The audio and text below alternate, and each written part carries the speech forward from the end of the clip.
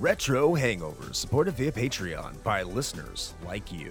We would especially like to thank patrons Lyle McCarnes, Ashton Ruby, Randall Quiggle, Tony G, Studstill Smash the Milkman, Raging Demon, Katie Quigg, JC, Megan Caruso, Mast Keaton, Andrew Liguori, Ozzy Garcia, The Retro Vixen, Adam from The Good, the Bad, the Backlog, Lunchbox, aka The Disgruntled Gamer, Diskai Mara, Jenny E, Rick Firestone, Parallax Puddles, Soha, Dave Jackson, Matt, aka Stormageddon, Retro Overdrive, Van Fernal, Keith Gasper, Eric Guess, Nomad from the Retro Wildlands podcast, Ash Event, Alan Bingham, Storm Beagle, Ryan Player 1, Mike the Ref from Backbreaker Gaming, B. Ross from Super Garbage Day, Darth Emick, Low5 Alex, and Alt. Your continued engagement and generous donations are deeply appreciated.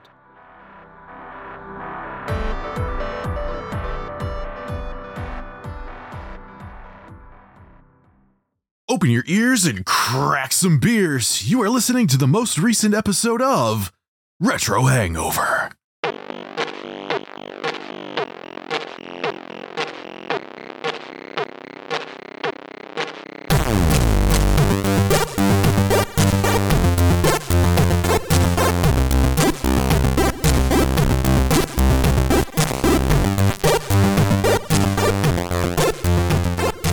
Hello, retro and classic gamers. Welcome to the podcast where we offer oodles of obscenely offensive odorous occultist oddities. This is Retro Hangover.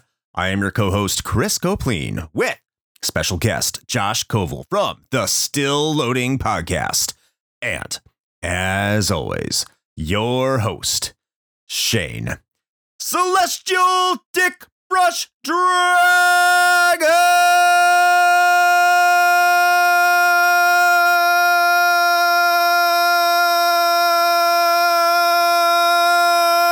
Koski. I know that this is an audio only format, but I have to say that I appreciate the jazz hands as part of the intro. It was very nice. It was especially fun to listen to when since Discord just cuts out the audio since it's too loud.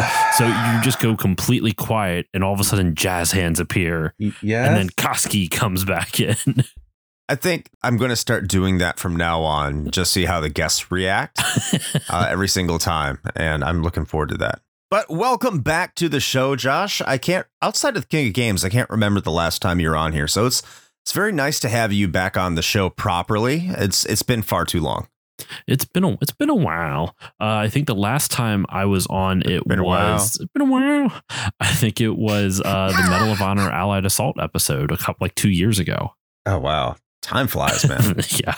It does not feel like 2 years ago. No, because I think you had me on for that. And then shortly after I had you on for the Final Fantasy draft. And then this friendship hasn't slowed down since. It's just been guest spots all over the place. Yes. And just so you know, I'm going to make the shameless plug at the beginning of the episode because I keep waiting till the end. We are doing something called the King of Games 1996. And Josh is part of that. The King of Games 1996. Go check it out on Patreon right now. Today, we're talking about our Patreon game of the quarter. Speaking of Patreon, this game was selected by our patrons in Okami. It was nominated by Tony G. Thank you, Tony. Thank you for being at that 32-bit tier or above. Thank you for nominating a game all the patrons wanted to hear us talk about. Hopefully, we'll have opinions on it that make it entertaining at the very least. But before we get into the game proper, we'd like to talk about what games we have been playing lately. As is tradition, we let the guest kick it off. So, Josh, what have you been playing lately? Oh, man. I think as the same as the last time I was on here, I'm playing 3 or 4 different games all at once. Last time, I think it was Age of Empires and a bunch of other random shit. This time, literally the night before we recorded this, I beat Tunic. Have either of you guys played Tunic? I have not yet. It's on my to-do list. Me neither. It's like a combination of Dark Souls and Legend of Zelda is the best way I can describe it. I won't go into too much. I will say the cool gimmick of it is that you collect the pages of the manual, I'm talking NES style manual as you go through the game. So you can understand basic controls and everything, but the manual adds context of like the secrets that you wouldn't know otherwise. It also adds context to the story as you go through it. So you kind of learn more about why you're doing what you're doing. Only downside to it, some people like it, some people don't. The whole manual is written in like this made up type of language. So you have to kind of glean context clues. Like there are some words written in English, but a lot of it you can't read. So you have to kind of figure it out through just interpreting, not interpreting, but inferring what the manual is trying to tell you. And as you go through the game, you find different pieces of the manual and you learn more about the plot. It's really interesting. And I would normally think that would be frustrating to not have the full manual in front of you for a game that actually kind of requires it, and B, have most of that manual written in something you can't read. But it kind of adds to the puzzle element of the game. Once you figure out something in the manual that maybe you could have figured out earlier, but you didn't, then it encourages you to backtrack into other parts of the world and revisit places that now you understand what it was asking you to do that you couldn't figure out prior. I really like it. I really enjoyed it, and I'm probably going to be doing an episode on it at some point, so I'll save more thoughts on that. But I've been playing Tunic. I've been playing Batman Arkham Asylum again, just kind of for kicks and giggles, and for a friend of mine wants to do an episode on it, so I figured I haven't touched the game in a while, so I'm replaying that. And I'm slowly working my way through Octopath Traveler. That game has some very brutal difficulty spikes, and I'm currently grinding up some levels, and I'm just kind of bored with it, so I'm taking a break, and I'll get back to it. So yeah, that's what I've been playing. That is an eclectic group of games, but it sounds like you're getting into Tunic quite a bit. I know a friend of the show, Keith, of the Main Quest podcast, had a lot to say about Tunic too. He both loved and hated it. And I got more info on that because of his review. Probably know a little bit too much about it. Without trying to spoil it, I know it has like a ghouls and ghosts or ghosts and goblins mechanic. Yes and no. It's maybe I'm wrong. Maybe there is like a new game plus type of thing, but I don't want to say anything more without spoiling. If what Keith is talking about is what I'm thinking he's talking about, I don't think it's like a Ghosts and Goblins mechanic. Okay. I may have misunderstood. It's starting to smell an awful lot like the game du jour. I don't know. I don't think it's that. I don't want to get into that quite yet. We will get into that. Shane, how about yourself? What have you been playing? Oh, well, I not really a wide swath of games. It's really just like one or two, but I finally checked out Risk of Rain 2 after it being recommended to me by a couple friends of mine. It's pretty good. It's a good co-op game. I've been enjoying it. I've basically just been playing it with another buddy of mine when we get the chance. I did not expect it to be what it is because I played a fair bit of the first one, and this is radically different than that. But being a co-op sort of third person kind of roguelike shooter, it's good. It's a lot of fun. It's also very doable solo because even after I wrapped up the last play session a couple days ago with my buddy, I was like, you know what, I'm going to do one more run because we got to a point that I thought was kind of critical in our run, and we just barely missed getting like the thing, the MacGuffin. And so I was like, I'm gonna do this again. And so I did a solo run and I managed to nab it that time. But it's cool. It's got like a lot of little secret things on the different like maps that you cycle through, a lot of unlockables. There's something, I don't know, there's like 10 plus different characters, and each one has certain like conditions that you have to meet in order to unlock them. And it's good fun. So I've been enjoying that. And then of course, other than what we're here to talk about today, I've gotten a little bit more time into my latest seasonal character in Diablo 4, and I've put not enough time into Last Epoch, but I want to get back into it, especially now that it officially released with version 1.0. I put a little bit of time into it pre-release, but I want to get back in because I've seen good things so far, and I'm not going to be one of those people that's out there saying it's the Diablo killer or anything, because I've definitely heard that before, but it is definitely a pretty solid ARPG. So definitely a potential contender for, like a let's say a top 3, top 5 spot maybe for me, depending on how the rest of it goes. But it's pretty promising so far. That's awesome. That's pretty much it for me right now. I don't know. What about you, Chris? What you got going on? Being sick a lot since our last recording, or just having a lot of days off due to President's Day or whatnot. Just very fortunate and having quite a bit of time off, and getting Okami finished, because that game was it's a bit of an undertaking, as we will discuss. It has really opened up my possibilities to play games I want to play for the first time in a long time, particularly because the next 2 games I've either played recently or I am intimately familiar with. So I have a little bit of a break going on in terms of games I can play right now, which is awesome. First and foremost, I beat Turnip Boy Commits Tax Evasion for the RH review crew. If you want to see my thoughts on that, it's in there. It's been divisive for some reason. Oddly so. A very oddly divisive game. It's definitely a baby game for babies, but I felt like it wanted to be that. And there's nothing wrong with being an easy game, but some people did not like that game at all, which is shocking. I've been playing a lot of Saturn games for a side project that the patrons know about, but I think I'll hold on to that until about March or April for the main feed to put it out there. But needless to say, I've been playing a lot of Saturn games. I finally beat Panzer Dragoon Saga legitimately for the first time ever, and that was quite the experience. I was kicking ass. It felt so good. That game finally clicked with me in a way that never clicked with me before. I know we talked about it on this show almost 3 years ago, almost 4. It's been a long time since we talked about it. It's been a while. But it's been a while. By the way, fuck Aaron Lewis. I'm sorry. I was what is this fucking Stained reference? It's the second time I've heard this now. What is going on? I don't know. It's something I used to do on my show a lot. When we were talking about it, when Chris said it has been a while since I've been on the show, it was the first thing that popped into my mind. So it's been a while, Shane. Oh, all right. It has. And I do not like Aaron Lewis personally. I've met the man. He's not a good dude. Anyway, moving away from that, I've also started playing Xenosaga, but I'll hold what I think about that probably until the next episode to talk about that one. But I do want to quickly discuss, really want to focus on, I'll talk about Bug here. That's what I'll talk about. Bug for the Sega Saturn.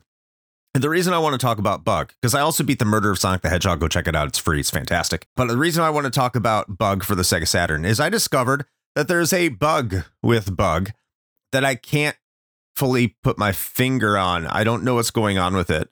And maybe it's been known for a long time. I didn't know about it. So I don't want to pretend like I found something or this is breaking news or whatever. It might be because who wants to play Bug? When I loaded it up in my mode, I have a mode, which is a optical disc emulator. There's multiple of them. I have the Terranium mode. For some reason, when I loaded it up, the start button wouldn't work. I couldn't start the game. So it's like, okay, it might be my controller because I have a wireless controller, retrobit controller. Might be an issue there. Swapped out my controller with the 3D pad. Still didn't work. Swapped it out with just the Saturn normal pad.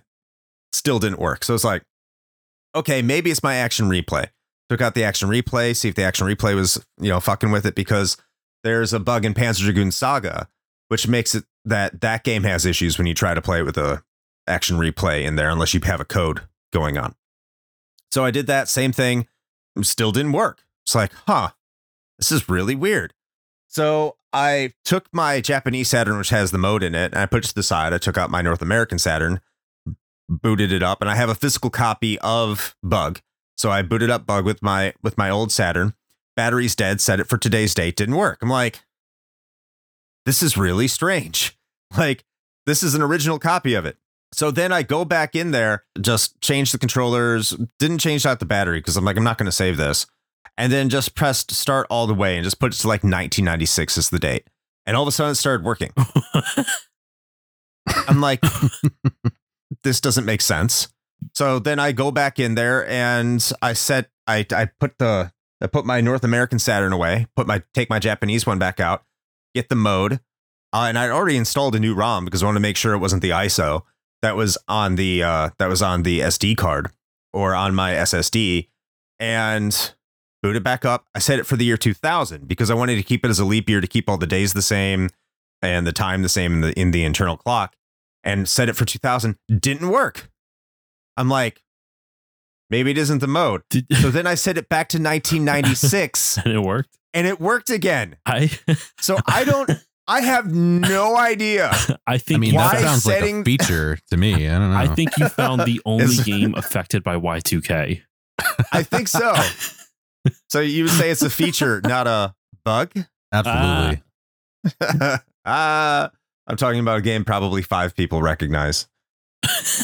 If you don't know what bug is, it's a 2.5D action platformer. And it's like, when I say 2.5D, it's like really 2.5D because you can move forward and backward, like into the foreground, into the background. And it's on a 2D plane. It's like it really is what 2.5D would be.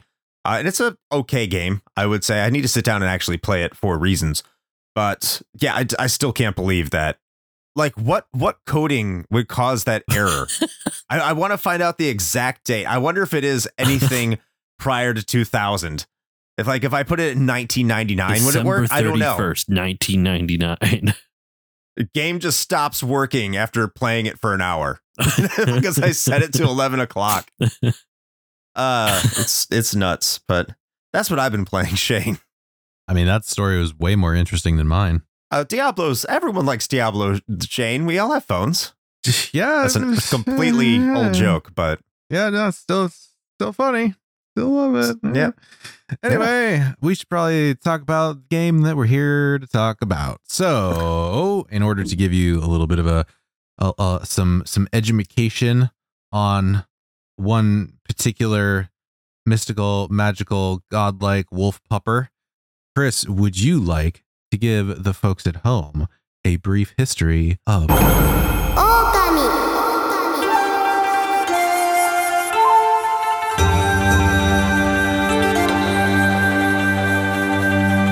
For a while now, I think we as gamers have accepted gaming to be art. But this perception wasn't always a given. For years, games were still viewed as toys for children and young adults. By the time the PS2 came around, those perceptions began to change. Say it's because the age of the average gamer had risen to the point where that belief would be altered. Say it was because games started having more easily understood artistic merit in their own right, or, more likely, a combination of both. Today's game, Okami, is one that perhaps many people would associate with helping that mindset more firmly shift.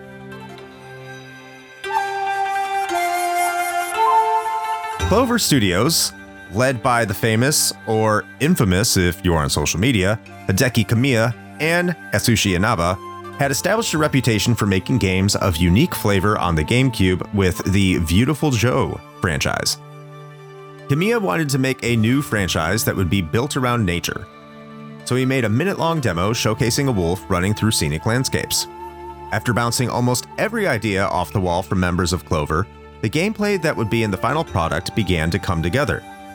In addition to somewhat standard gameplay for a 3D action game, the idea of adding a painting mechanic called the Celestial Brush was implemented.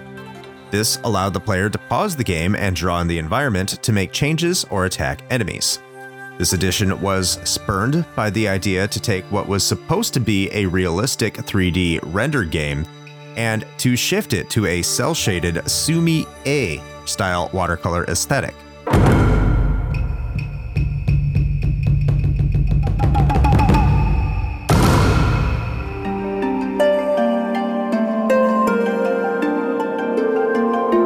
The story of the game would heavily focus and borrow from Japanese mythology and folklore, and be over 1,500 pages of scripting. Localization had to make quite a few changes to accommodate Western audiences, and this included changing some themes and elements that would be more inherently known by Japanese gamers, but would have to be re-engineered in order for Western audiences to have a firmer grasp of understanding. That localization, with direct assistance from Hideki Kamiya, would take a bit of time and result in the game coming out 5 months after its Japanese release of April 20th, 2006. Okami was published by Capcom and released on September 19th in North America, with Europe seeing it on February 9th, 2007.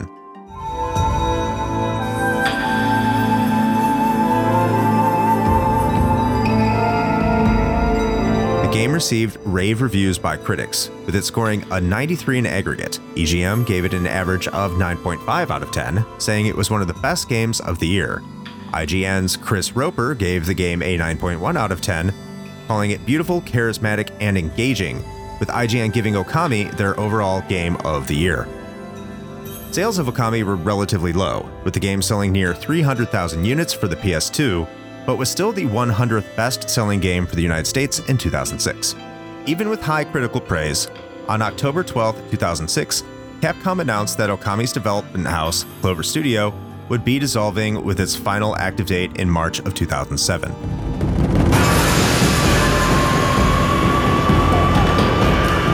While it may be assumed that it was due to the comparatively low sales of their games, it was actually due to Clover's three major players, Shinji Mikami, Atsushi Inaba, and Hideki Kamiya, leaving for what would eventually become Platinum Games. That wouldn't stop Capcom from releasing Okami to other systems, however. Capcom would give Okami to American studio Ready at Dawn for a Wii port, where the player could now use the Wiimote to control the Celestial Brush. They would also make the player waggle the Wiimote for basic attacks, a change for sure that was divisive. That version was released in North America on April 15th, 2008, with Europe receiving it on June 13th and Japan on October 15th.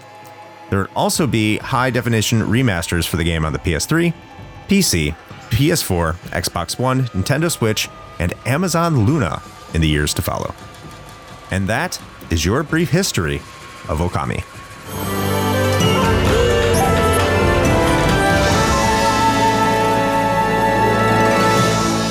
Hi, yes, hello. What the fuck is a Luna? I have no fucking idea. Amazon's game streaming service. It was like Google Stadia, but for Amazon. Oh, that's a good comparison. It actually still is running those, from my understanding. Like Amazon Luna was, as far as I'm aware, is still operational.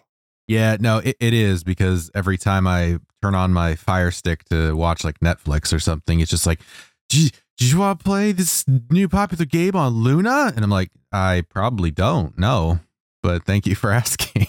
It has to be cloud, right? Like it has to be cloud gaming. Yeah, it's cloud-based. Yeah, absolutely. Yeah. It's a cloud-based gaming platform. Yep. Well, at any rate, more specifically about Okami, boy, am I sure disappointed that I missed out on playing the Waggle version. Man. Fun fact. Ooh. I played the Waggle version. Yeah. Oh, for the episode today?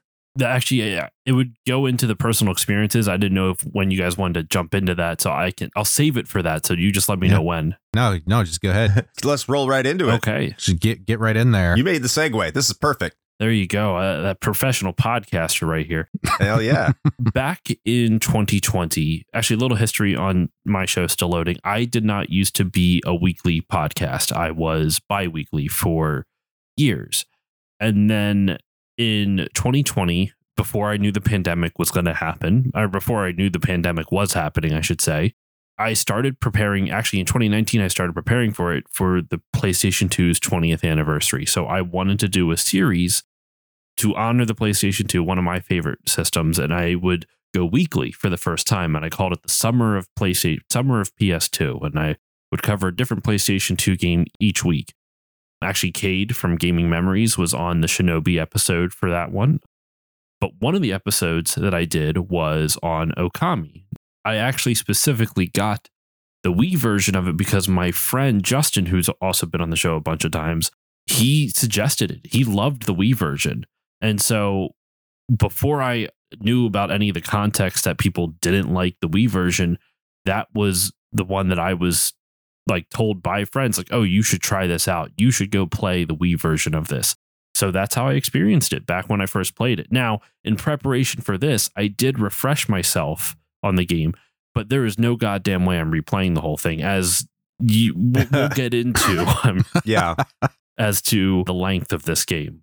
I played it for the Summer of PS2. I actually re-listened to that episode just to remember, like, what did I think like 4 years ago almost? Actually, I recorded that episode around Christmas of 2019, and it didn't get released until the summer of 2020. So it's like a real snapshot in time of like 3 months before the pandemic started. It's really weird. That's wild. But like, I can understand why people would think that, right? Because the celestial brush mechanic would lean right into the Wiimote. Mhm. And it probably played really well on a CRT. I'm imagining you didn't play that on a CRT. No, I did play it on a CRT. Oh, you did? Okay. Uh-huh. So, like, I'm also, like, when I was playing through this game, I saw a lot of people, their long plays were from the Wii version. And just how quicker it would be with the Celestial Brush because, you know, it's easy to situate, position, and, Mhm. you know, do what you need to do with the movements that we'll talk about when you get into gameplay, which is a little bit harder to do with the controller, but it doesn't really matter because you have more time, of course. Mhm. So I haven't heard a lot of hate for the Wii game, but that's the only thing I have heard was the thing I mentioned in the brief history was that every single time, and maybe you can correct me on this, every single time you wanted to attack, not just move the Celestial Brush, you had to waggle the Wii mode. You did. I'll go into a little bit more during gameplay of what I liked and didn't like about that, but there was some pros and cons from when I played it. Okay. So I can completely understand why people may have liked that. But I guess I'm going to get to my personal experience here next. You probably have the most interesting story. I don't know about Shane. We'll find out because he's next. This is one of those games that I've always wanted to check out one way or another. And it's one of those games like it's either super available and I'm like, I'll get back to it later, or I just don't have the money to get to it, you know, one or the other. So when it came out on PS2, I'm like, yeah, maybe I'll get it. It was 2006. So that wasn't the best time to really get a PS2 game. And then right after that, the Xbox 360 came out. So that captured my attention. That was the game I'd be playing, system I'd be playing games on. And then like the Wii came out, but I think I don't know why I passed it up. I think it was just like, oh, it's an older game. It'll drop in price. And then after it dropped in price, I didn't get to it. So I just never got to it for a very long time. And then I was very interested in getting one of those Hong Kong physical copies when it came out for the PS3, because for those who don't know, the PS3 version did not come out as a physical copy in North America. It was digital only. So the only way that you could have gotten a physical copy of Okami HD, which at that point, like we didn't know would be coming out on the PS4 or, you know, the Xbox One or whatever. The only way to get a physical copy was if you ordered it from Hong Kong. So I wanted to get one of those. I just didn't for whatever reason. I really wanted one. Probably because I didn't know about Play Asia at the time. That probably would have been the place to get it. Eventually, I think I just ended. I don't remember when I actually got it. It had to have been like 4 years ago, because when I booted this up, I saw a save file from my son who had been playing it. Oh, okay. And I think I got it super cheap. And I was like, you played this? He's like, yeah, I played this all the way back here. It may have even been in 2018. And he had played it for 3 hours. I'm like, I didn't know I bought this game this long ago. So I'm glad I finally got to it. That's my personal experience. I bought it probably in 2018, 2019, somewhere around there. And it sat on my shelf and it was finally available for me to play now. Such is the fate of a collector. So how about yourself, Shane? So my personal experience, it differs from what I feel like I've been saying a lot recently, which is, you know, generally just like, oh, I didn't know about this and found out about it way later. And here I am. I didn't play it when it originally released, but what is it? It's got to have been, 4 years ago now? Something like that. I don't even know. But a number of years ago, I picked up the HD version on my Switch in preparation for a long flight, actually. And I started playing it on the plane. And I actually got a pretty decent chunk of the way into the game. I want to say, let's say maybe eight hours ish, something like that. So, you know, a decent way. I enjoyed it. I remember enjoying my time with it. But for some reason or another, I ended up dropping it and never going back to it. Probably because I got distracted by something else that either wanted to play or had to play for the show or something. But and I just never went back. And it's always been sitting there. Like I still have the save file on my Switch, but for the episode today, I actually ended up playing it on Steam. I bought it again, mostly because I just wanted to play it on my Steam Deck, because I have the, you know, just awful problem of the fact that my wife has been bogarting the Switch to try to finish Tears of the Kingdom. So I guess there are worse problems to have, but yeah. Yeah. So I was just like, well, you know what? I'm not going to fight for the Switch, so I'll just pick it up on Steam because I got this handy dandy Steam Deck. And so that's how I played it this time around. But yeah, that's pretty much my personal experience. I've played it on 2 different platforms. Spoilers, have not finished it on either, but we'll get into that in a little bit. Yeah, I think we said that, like, take a shot every single time we say that we're going to talk about that later in this episode. And you can join along with us. There's a lot of pent up emotions about this game. It's we're going to kind of get there, but that kind of actually segues into where I think that watershed moment's about to happen. And that is in this game's plot / writing. Now, before we really get into this game's plot, let's kind of establish the backdrop here about what's going on in the world of Okami, which does open up immediately. Like, even when you boot up the game, it has a cold open of going into the game's history, which tells you the story about how there was this hero named Nagi, which is short for Izanagi, because this game is Japanese folklore. And there's Shiranui, not related to Mai. I don't know about Shiranui. I don't know if that's a folklore thing or not. Probably is, because everything in this game is. Shiranui the wolf is terrorizing this town, or not really terrorizing, just sitting on the outside of the town, and people don't trust the wolf. And there's this hero Nagi, but they're all worried about this eight-headed serpent named Orochi, who every year comes to feed on a maiden of the village. And so one year they decide to select the maiden who happens to be the person that Nagi's crushing on. And Nagi's like, you're not gonna steal my cake. The power of boners wins yet again.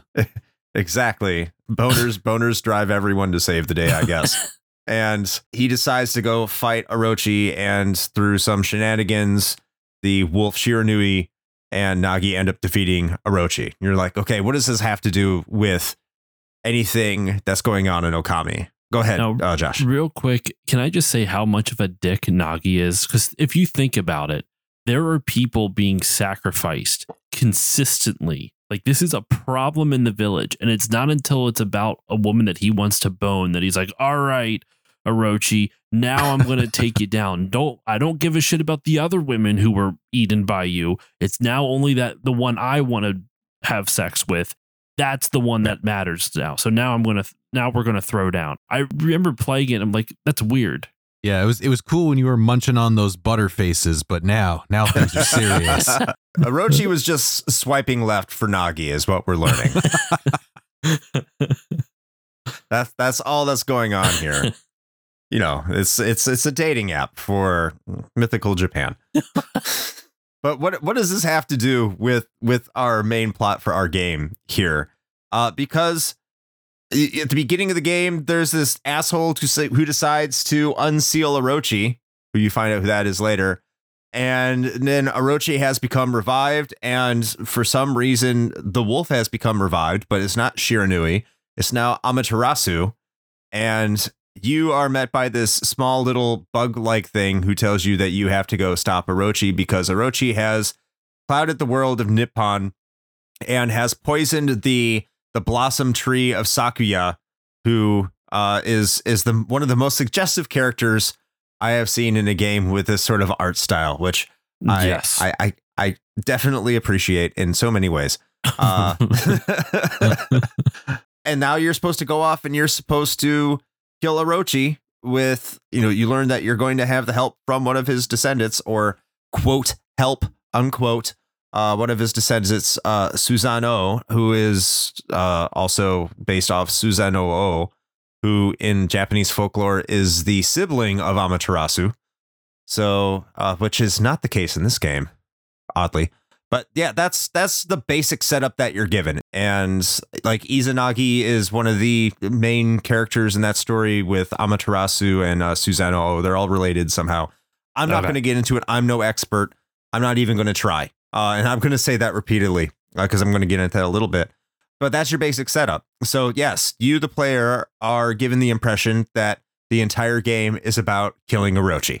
Mm-hmm. That's the plot. That's definitely the full plot and not just a third of it. Not just a third.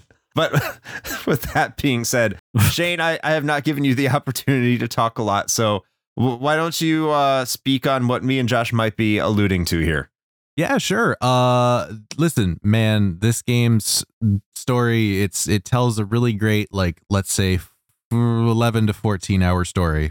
It sure wraps up real nice. You know what? I feel like I'm gonna take the somewhat of a pseudo like Indiana Jones take on this, in that I'm just gonna pretend that the other 2/3 of this game like just never existed.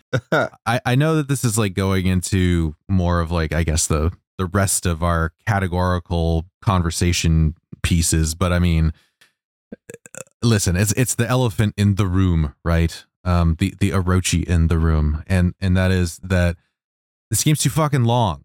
It's too long. There's too much game. Yeah. And I stopped caring. I stopped caring. Like after I defeated Orochi, I was like, it felt like closure. And I was like, you know what? This could be a really awesome, tight 14-hour experience. And I would probably have a lot more things to say about it positively in that regard if that were the case. But then the game does its like narrative BS where it like gives you this long expositional thing after you defeat Orochi. And it's just like, and then the wolf got the sword, and it was the mystical sword, and she was going to use that sword to continue her adventures because you thought that this was the end of the story, but oh no, this is just the beginning. And I was like, no, it's not. No, it is not. I am done. I did the thing. And so, yeah, I mean, so narratively, right, you're going from this one arc, and this is the thing. This is what really throws me about it. And I'm going to be soapboxing here, so I'm hoping you guys can go for it. Stick with me for a moment. This is actually what truly bothers me about this, because if the game were like 40-50 hours, but the narrative arc was such that I felt like I was continually going towards a satisfying denouement, a satisfying conclusion, and I didn't feel like I was getting interrupted along the way, that would be a totally different story. And I'd be like, you know what? This game is earning that length. I don't feel like this game earns the length. I feel like it's almost like it's doing it out of a necessity, where it's just like, hey, games need to be long because that's what the kids want right now. And so let's pad this fucker out for like another 30 plus hours. And I don't think it was necessary.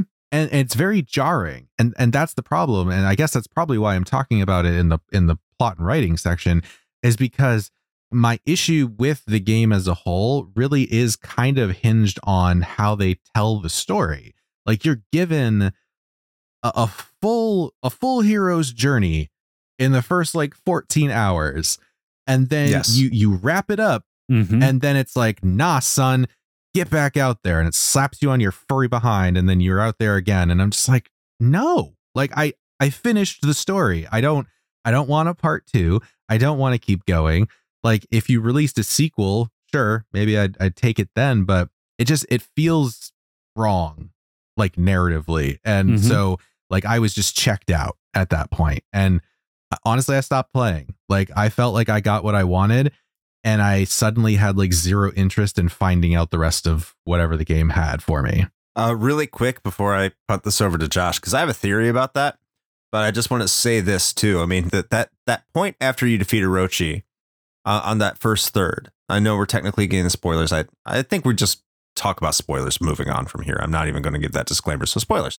After you defeat Orochi, like when you go to the next place, it doesn't really explain why. It just says it's time to go. Like, it's just like, oh, you might see a dark cloud going, but there's no indication there would be anything after that. There's no indication that there's anything bigger than the world that you're in that you've already explored. I mean, there's kind of hints at places, like there's bridges and like you can't go in here, but like that's not really central to the key plot. And it just feels like, you're right. It feels like at that point, and I do have, like, once again, have a theory, and I'll say it after Josh has his piece, but it feels like the game was intended to end there at some point. Josh, what's your impressions about the plot? So I kind of equate this to a little bit of what my opinions have come to be of Final Fantasy VIII, where the first disc of Final Fantasy VIII has some of the most interesting world building in a Final Fantasy game, in my opinion. And then discs 2, 3, and 4 ruin it.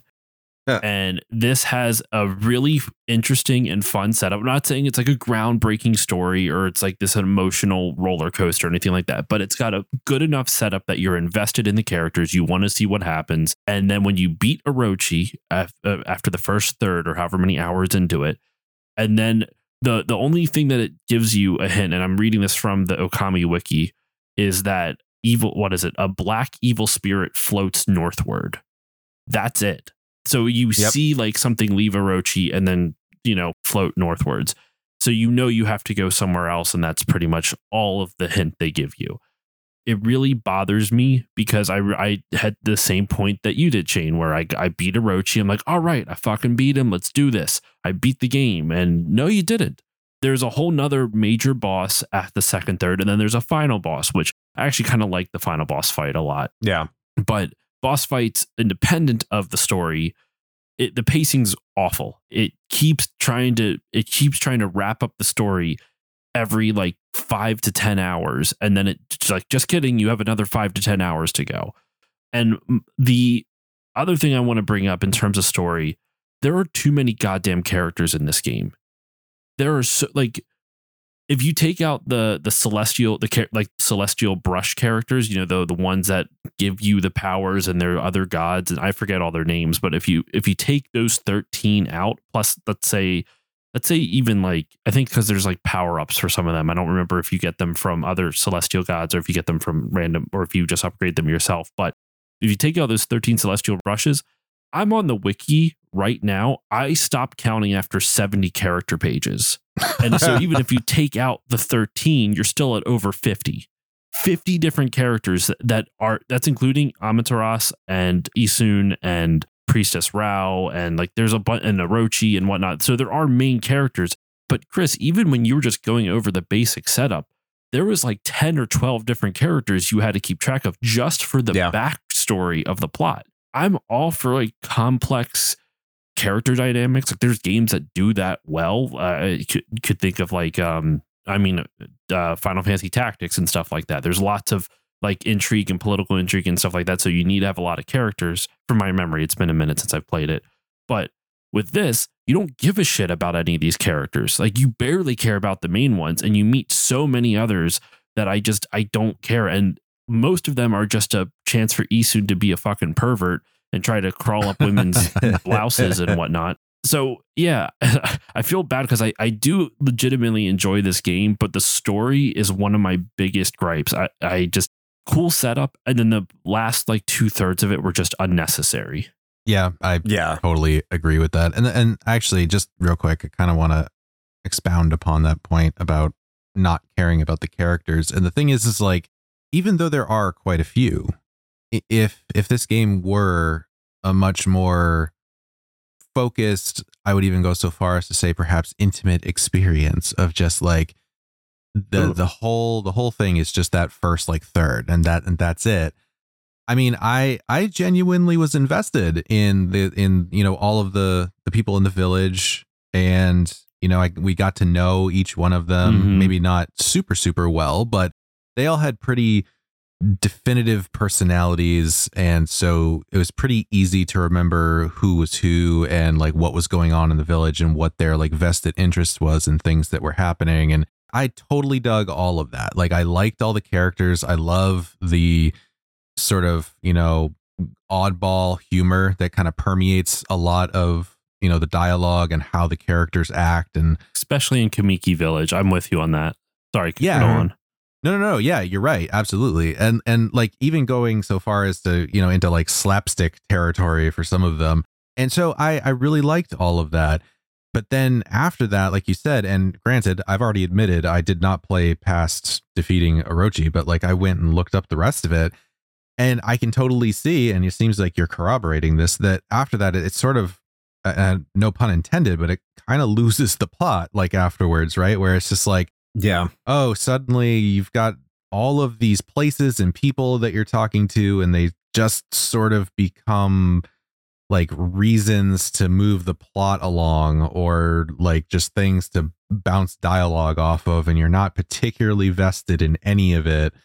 And I don't want to go too far off into like a rambling pontification about this, but this is also sort of an endemic issue in other forms of entertainment too, where everybody seems to be afraid to tell a tight focused story. Like everybody's trying to chase that like cinematic universe bullshit ever since Marvel was so far the only one to actually pull it off well. And even they've totally fucked it up now. But like everybody's trying to chase this grandiose vision of everything, that everything has to be huge and epic. And it doesn't. Like oftentimes a lot of the things that stick with us the most are those smaller, sometimes bite-sized experiences. I mean, spoilers for one of our previous episodes if you haven't already listened to it, but aside from like the soundtrack, there is a reason that I love Bastion as a game so much, and that is because it is a small, relatively short experience, but every bit of it is meaningful. And you lose that when you try to go for this grand scope Assassin's Creed giant map with 1,000 things on it, approach. And I kind of feel like this game suffers from that because it had like a real great small game experience, and then it just like blew it up in the last 2/3. This is where I'm gonna get on my theory here about what I think is going on. I'm actually going to disagree with both of you a little bit, just a little bit, because I understand where you all are coming from. But my theory is that Okami originally was supposed to be that 15-hour game. But if you look at the timetable, if you look at the fact that Kamiya and Inaba and Okami all left at the same time, because pretty much after this game released, Clover Studios was done. They were leaving Capcom. So Capcom was funding this game. These people were making Okami. And you could see like eventually afterwards, there was this section at the end of the credits that was very important to them that got removed out of the Wii version that they're upset about. So this game was important to them. And like, this is a game seeped in Japanese lore. So like, this is probably them. Like, these are things that are really cool and things that we really like about our culture. But I think it was initially intended to end at that 15-hour point, and they had plans for a sequel. But I think when they saw that they were getting up to the end of the PlayStation's lifespan, when they came up with the idea that they probably wanted to move on and do different things, and they started to realize that whatever they were doing was going to be their last project, they're like, hey, we want to tell the entire story of Okami. Now, I haven't read any developers' interviews or anything like that. So it's completely conjecture on my part. I'm not saying this is what happened, but I'm thinking that they're like, hey, instead of making a sequel or making a third game, because they did that with Beautiful Joe. They had 2 Beautiful Joes. They're just like, let's take all of our ideas and make it the remainder of this game and make it one game. Because I do think that everything after Orochi, that entire world, that entire setup, I think the plot is good. I think the storytelling is good. I think the writing is good. I think the way that they relate it back to Japanese lore is good. I do care about a lot of the characters. But it's not so much the fact that I can't appreciate what's going on there. It's the reason that I start to become apathetic towards it as a whole is because I have been playing it for so long, and you haven't given me a break. You haven't said this is a hard end. And that's the problem, because it does feel like 2 separate games in tone, in game design, in vision, like they are 2 separate games. And so when I look at that, it's like maybe this second part was supposed to be a part 2, but they just thought to themselves, we are never going to get an opportunity to make a part 2. Let's do it now. And that's where I'm conflicted, because all of you are like, oh, I don't care about the plot. It just goes on too long. And I agree. But I do think everything that there is great, especially when you get to the part where they're up in the end part where it's supposed to be Hokkaido and about the Ainu. And it's about the I forgot the name of the what it is in the game, but it's about the Ainu culture up in Hokkaido and everything that happened there. And well, not the genocide the Japanese did, more the good things that the Japanese like to talk about and their mythology. It's like, it's very endearing because it does go into the Ainu epic. It retells that story. And I'm like, this is really cool. But I've been playing this game for 30 hours and I just want it to fucking end already. Like, this is dragging. As cool as it is, as awesome as this plot development is, I've done this like 10 times already leading up to it. This should be done. That's more my take. It's not that the plot and the writing is bad, but you're both right. It just does not fucking end. Well, yeah, and I'm not going to speak for anybody else, but myself personally, like, I'm not implying that the rest of the story or characterization or anything is inherently bad. It's just that there's too much of it. I think you bring up a good point, Chris. And I never disliked the plot. I think it was just not even that maybe not that it was told poorly. I think it's just the pacing. The pacing really kills the plot of this game. I wonder if I would have stopped after defeating Orochi, taken like a year-long break, and come back and went to the second third of the game. I think that would have been a lot stronger. Maybe I would have been able to retain more of the plot of the second act. Because I remember, before I even refreshed myself for this episode, I remembered most of the plot from the first act. I remember Orochi, I remember Susano, I remembered Nagi, I remembered Ami and Shiranui. I remembered all of that for the most part. Maybe not quite all the names, but I remembered the basic plot setup. I couldn't remember fuck all for the second act. I did remember the big crazy plot twist where everything's actually controlled by Yami. And I actually think if they would have taken out that second act where you eventually fight Ninetales at the end of it and just kind of found a way to connect the story of the first act with the final third, which is like not really a final third. It's actually like less than a third. It's like there's two huge chunks. And then the last little section up in the north with all the snow where you fight Yami. That's like another 2 to 3 hours as opposed to another like 5 to 10 type of thing. But like, yeah, if they would have combined those two, I think it would have been a much more succinct story and it would have been easier to keep track of the characters. But I think your theory makes a lot of sense because there is a whole, Kamiki Village, crazy number of characters that are all interesting and engaging. When you go to the second city, which I can't even remember the name of that second city off the top of my head. Yeah, it doesn't feel important either. I can't remember it. Like there's a whole nother cavalcade of characters. So I think the plot itself isn't necessarily awful. It's just that it's paced so poorly that it's hard to, I think you nailed it when you said it fatigues you. You get fatigued very easily and it's hard to remember everything. And it's a shame because the characters are, for the most part, interesting. They are engaging. I like the bosses a lot too. Like even like the boss fights are, I'll save that for the gameplay, but everything that the plot sets up is really interesting. It's just that I think the pacing is just way off. Agreed. 100% agreed. Shane, do you have anything to add before we move on to the gameplay? Because I think we're there.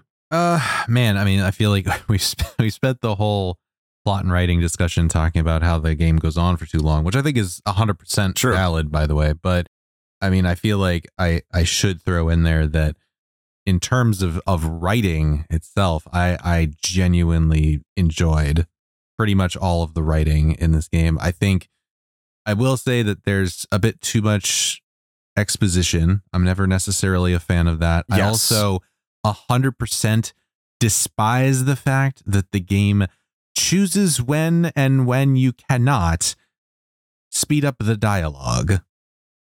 That irritates me to no end. You know, it's better in the PS2 where you couldn't even skip the scenes where you had to feed the animals. Oh God, I didn't even know that. That's bad. Yeah. Ooh. Okay. Well, anyway, going back to the writing, staying on target here. Going back to the writing, I would say the character dialogue. I'm gonna be honest. I don't really give a shit about how the expositional stuff was written. It's fine. There's nothing wrong with it. It's probably too much, but the character dialogue I really enjoy, and that's kind of what I was alluding to earlier, where I always appreciate when a game can successfully weave some sort of like tongue-in-cheek humor into the dialogue without it feeling too cringy or too cheesy. And I think this game does that really well. There's also, and it's not necessarily dialogue, but it's storytelling in its own right. But I mean, it also does this really great job of having like little visual gags too when certain things happen. Like even with the Orochi fight, actually, like all 8 heads of Orochi pop out and it's all this like epic music and it's like, oh, shit's about to go down. And then one of the heads just like pops out of the back and is like all confused looking around like a dumbass. Like that's just little things like that I really appreciate. So I just wanted to point that out because I wanted to just sprinkle a little positivity on the otherwise mostly negative take here, that I do think the writing is really well done. I think it's well done as well. You hit the nail on the head on one part there that was there's too much exposition. Like characters do not shut up. I also think it's a little funny and weird. I love Asun. I know that we said he's a little pervert, but I like that about him, that he's a little pervert. And he just never stops being a pervert. But what's weird is that no one really reacts to him being a little shit pervert. Like it's true. Just he's talking to the priestess Rao, and he's like, "Look at this busty babe," and she's like, "Busty babe?" Like, come on now. He won't stop calling you babe. He says he's talking about how big your rack is, and you're just like, "Oh well, just go find my stuff." It's like, all right. I mean, there's kind of an in-plot reason for that when you think about it, because she's not all who she seems to be. So there's a reason for her to play along, but like everybody else that he just completely hits on the entire time, they just maybe it's because he's a bug. I mean, he's not literally a bug. He's just he's a punkle. He's a very tiny guy. He would take offense to you calling him a bug. He's Midna Light.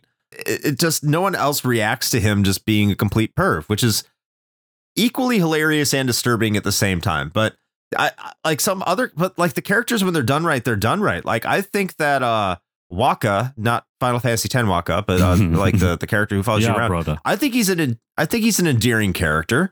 I think that like Queen Homoko and Priestess Rao are endearing characters.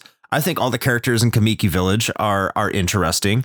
I thought that the writing, when you go to Susano's shrine or Sasa shrine, the one with the birds, like the writing there is just fantastic, and it's funny. And it does what it's supposed to do in a writing aspect. And especially, like I said, when you go up to the Hokkaido area and Oki is his character, he's a good character too. And there's so much potential there, but it would be that much better if the pacing was better, if it didn't keep on bait and switching the end to you at every opportunity that it could.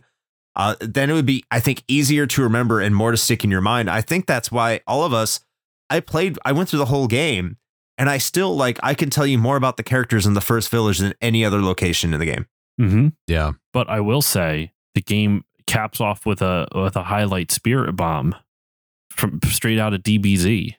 It does. It does. I a lot of Japanese games do that, man. Hey, the power of friendship is fucking powerful, and I'm here for it. Yes. Final Fantasy IV, Earthbound, and Okami, they're all about that shit. I think Final Fantasy V did it too. Someone should track that. Like, how many games end with like a spirit bomb finish? Right. Pray. Just everyone pray. Anything else to add, Josh?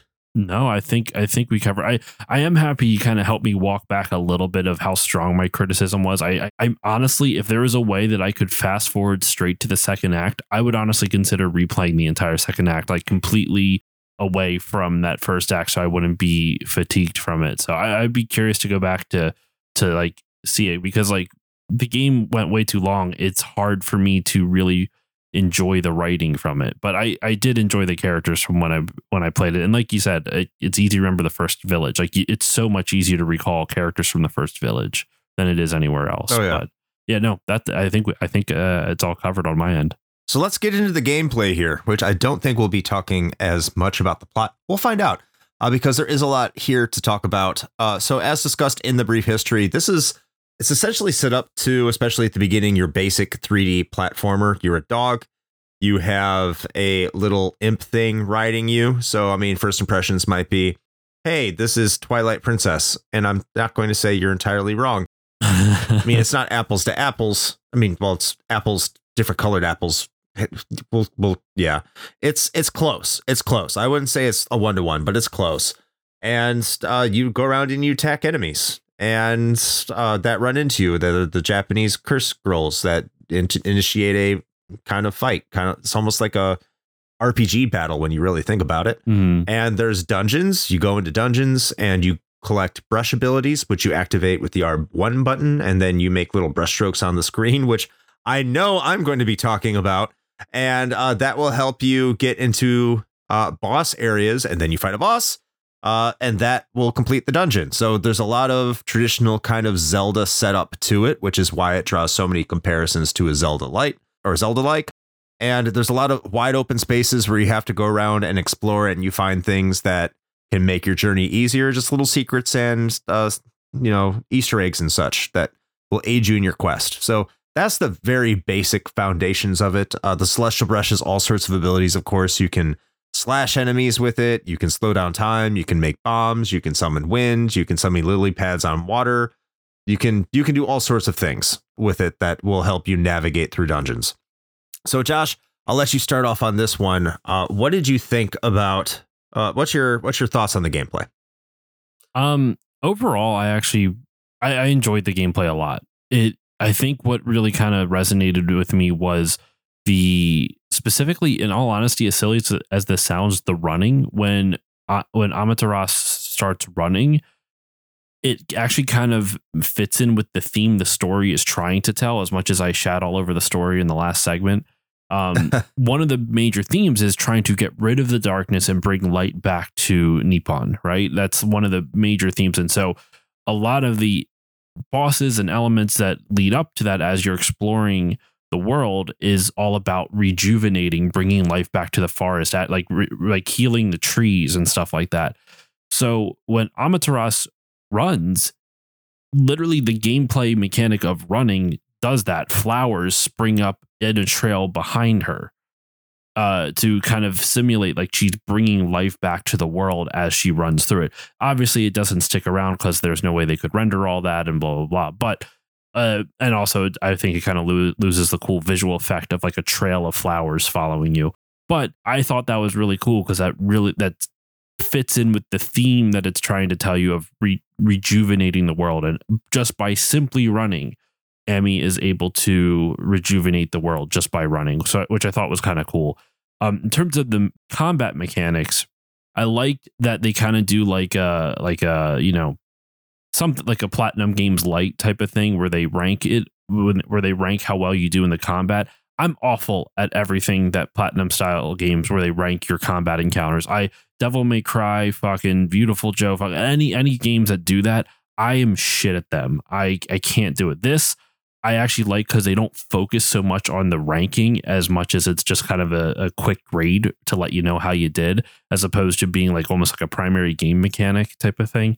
At least from what I remember the other games. In terms of the handling, so remember I played with the Wii, so I had the stick waggle. I had to fight by shaking my hand a whole bunch of times. And it honestly wasn't that bad. One of the cool things is that there's a bunch of different weapons that you can get. There is, oh my gosh, the divine instruments. You have the reflectors, rosaries, glaives, and I think those are the three main ones. Yeah, those are the three ones. Yeah. And you get there's like different reflectors. So some are more powerful and do different things. Honestly, my favorite ones were the rosaries because it didn't hurt them nearly as much. But it would hit them like 6 times in a row, and it would stun them a lot more often than what your reflector would do. And with the Wiimote, when you would use the reflector, it would just kind of spin around. You would whip the Wiimote and it would fling around. But with the rosary, it felt like you were actually doing like a whipping motion, because when the rosary hits, you hear like a and it like pauses as it's going down. So when you actually do the whipping motion with the Wiimote, it actually feels like you're attacking, and it actually kind of worked well with the gameplay. I also really like all the boss fights. I think the boss fights, not all of them, I should say, but the boss fights are varied. The only time I ever really had an issue with it is the Orochi fight, and not because the Orochi fight is bad. It's because they ask you to do this thing 3 fucking times. And yes, and it's not like there's any variation between the 3 times. It's the same fight all 3 times. They don't really up the difficulty all that much. It's not like it's a harder version, or it's not like they change the mechanic up on you, or they give Orochi different mechanics that you have to figure out. It's the same thing every goddamn time. So I like the Orochi fight in itself, but it wasn't my favorite after the 3rd time. But yeah, that's just kind of a brief overview of my thoughts on the gameplay. I like how the kinetic motion of running actually makes it feel. Also with the Celestial Brush, it was very easy.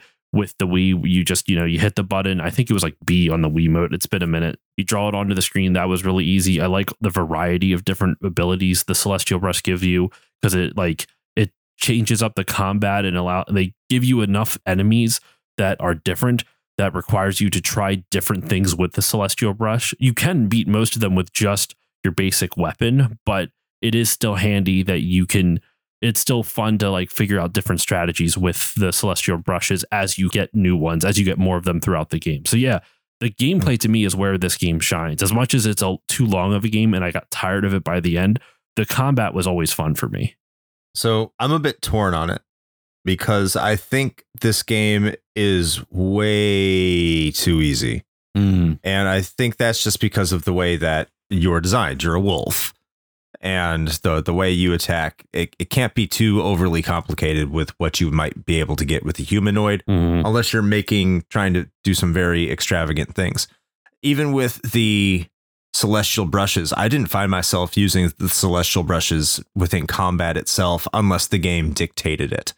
Like the Celestial Brushes were mostly utilized for outside of combat. That's not to say I didn't find combat fun. I wasn't incentivized to fight enemies outside of gaining money.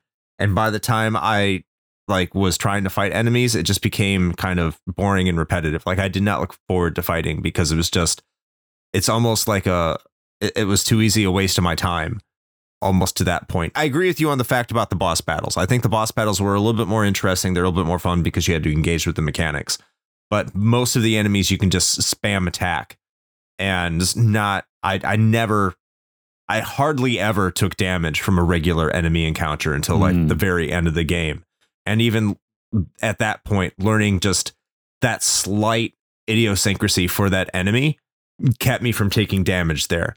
But other than that, like the control is tight, the platforming is tight, the exception of the camera, which prevented a lot of my jumps from really landing. Like even knowing where that shadow is, especially if you're jumping from behind Amy and moving forward, gauging those jumps and gauging that depth for me was extremely difficult. And I'm glad the game didn't have a lot of those. It sucked. Yes. I'm so glad I wasn't the only one. I thought horrible. Maybe I was just bad at it. No, it's tough. Trying to nail jumps as Amy is just the worst. Like, especially after you get the wind power and there's that one specific spot in that village where I can't remember the name of it, but when you first get to it, it's the one near the windmill.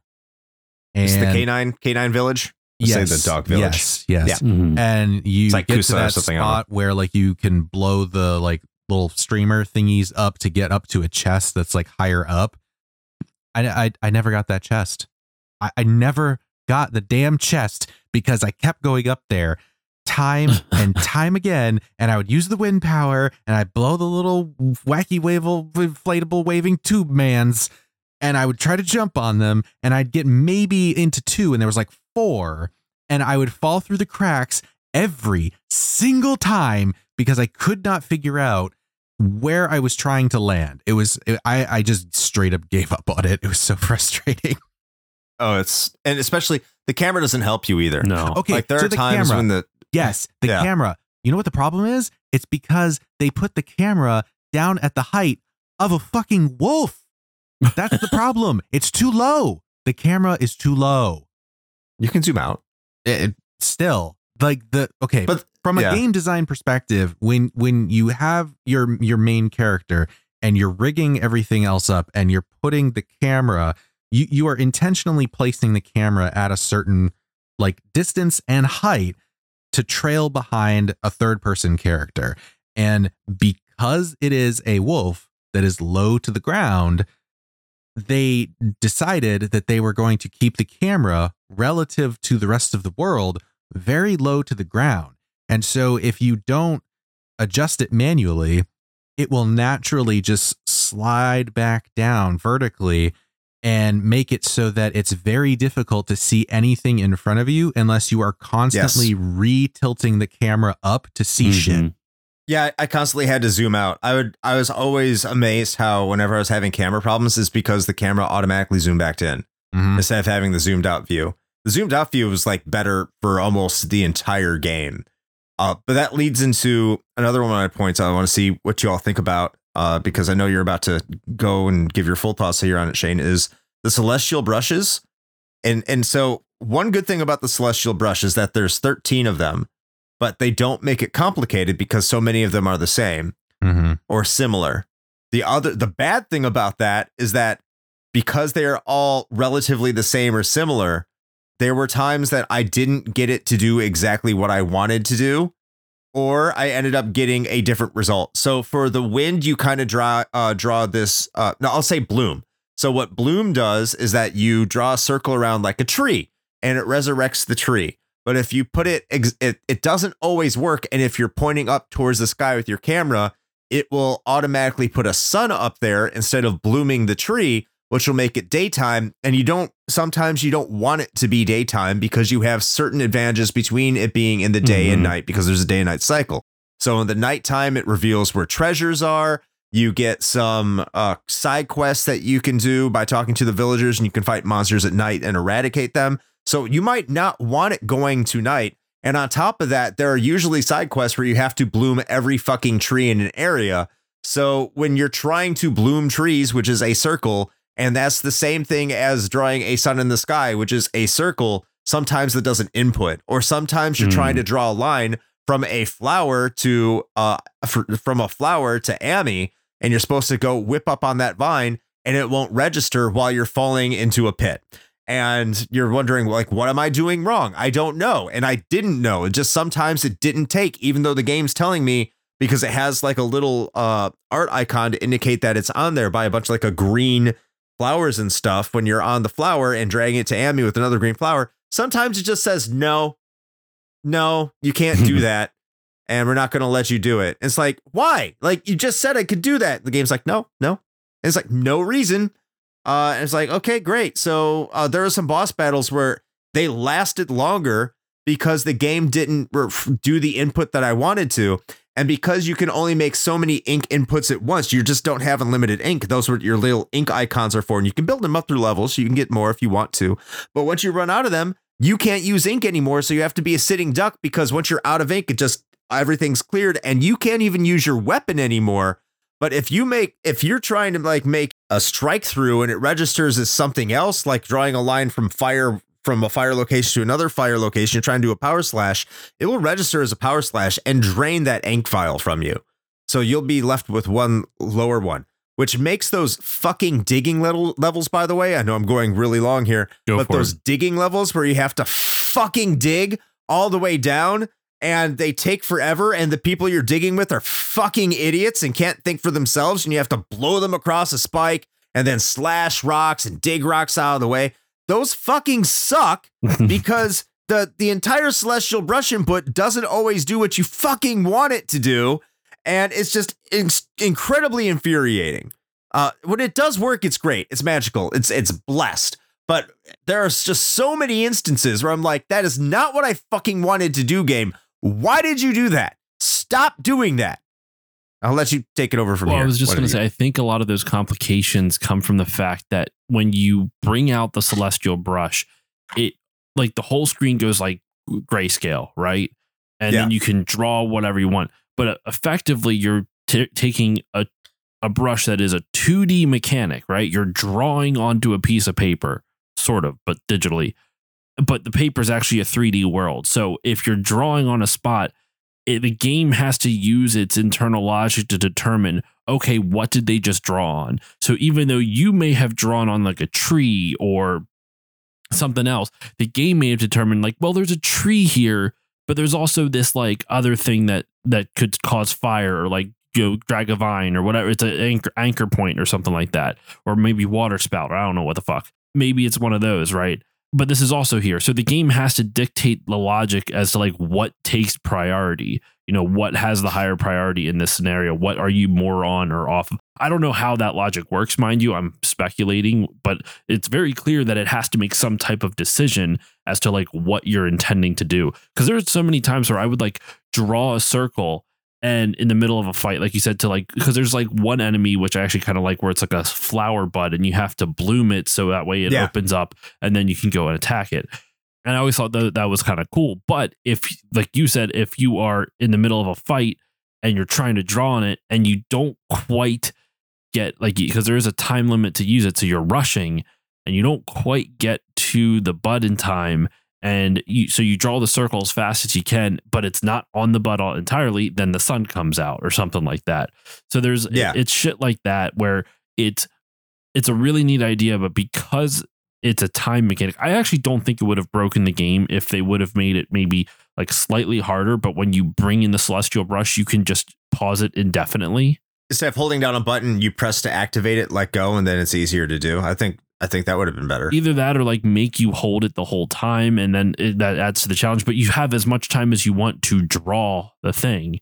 You just pause it. Was it forever? I could have sworn. Yeah, it was forever. It was forever. Maybe I did it. Maybe it wasn't in the Wii version, but I played it on the PS4. I think I'm misremembering then. I could have sworn someone said there was like a time limit, so that's why I was confused at it. No, for the digging sections, there's a time limit.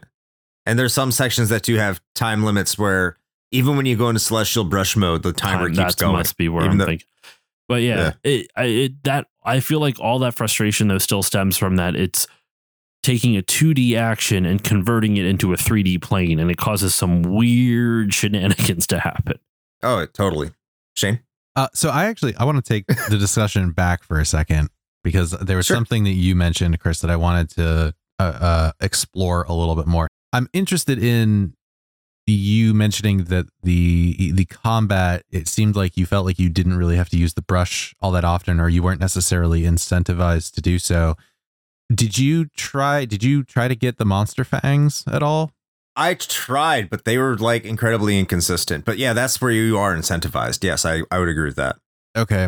Yeah, because I don't know. I guess I didn't see it as very inconsistent. Although I will say there were certain enemies where it seemed like you just don't get any from for some reason, or maybe I was doing it wrong. Later in the game, like you getting dragon fangs like that. And just so you listener understand what dragon fangs are, they're special items that you can trade for even more special items, like artifacts that make the game like awesome. If you buy the right ones anyway. I mean, there's also abilities that you can have Amaterasu piss on an enemy and you get dragon fangs automatically. But like later in the game, like what Shane is talking about here, you get their health low and then they get stunned and they go up in the air. And then you can hold down your Celestial Brush and deliver the final blow, which cuts them in half and releases a dragon fang. And that's what happens with a lot of the early enemies. Yeah. Later in the game, that doesn't happen anymore. Like they stop dropping them. Interesting. So it's almost like you have to farm them like ahead of time. Yeah. Okay. You can always go back too. That's the other thing. Yeah. So, I mean, okay. I haven't really talked much about the gameplay necessarily yet. Overall, I really did enjoy the gameplay experience for the section that I did play. I do have some gripes, and I think I've already kind of highlighted those. A lot of it had to do with the very imprecise jumping, which in part was due to the kind of bad camera. It wasn't always terrible, but it's not great. It's not great. I felt like there were a lot of times where I had to fight the camera in order to see what I needed to see. But from just a core like gameplay mechanics perspective, I really did like a lot of what was going on here. I do find it interesting that you both agreed that you liked the beads weapons more, because I tried to like those and it just didn't vibe with me, like how Amy kind of almost gets pseudo rooted in place when you do a longer like attack, like when you whip it out and hold it to like get the multi hit going, you're whip those beads almost out. Kind of stuck. That's right. You just rip them right out. Anal beads. You're just kind of like stuck in place. And to me, I did not like how that felt. I actually ended up just sticking with the shield ones or whatever, because that felt a lot more fluid to me. Like I can run up to an enemy, I can do like a 4 or 5 hit combo, because the combo increases once you get a little bit further in there.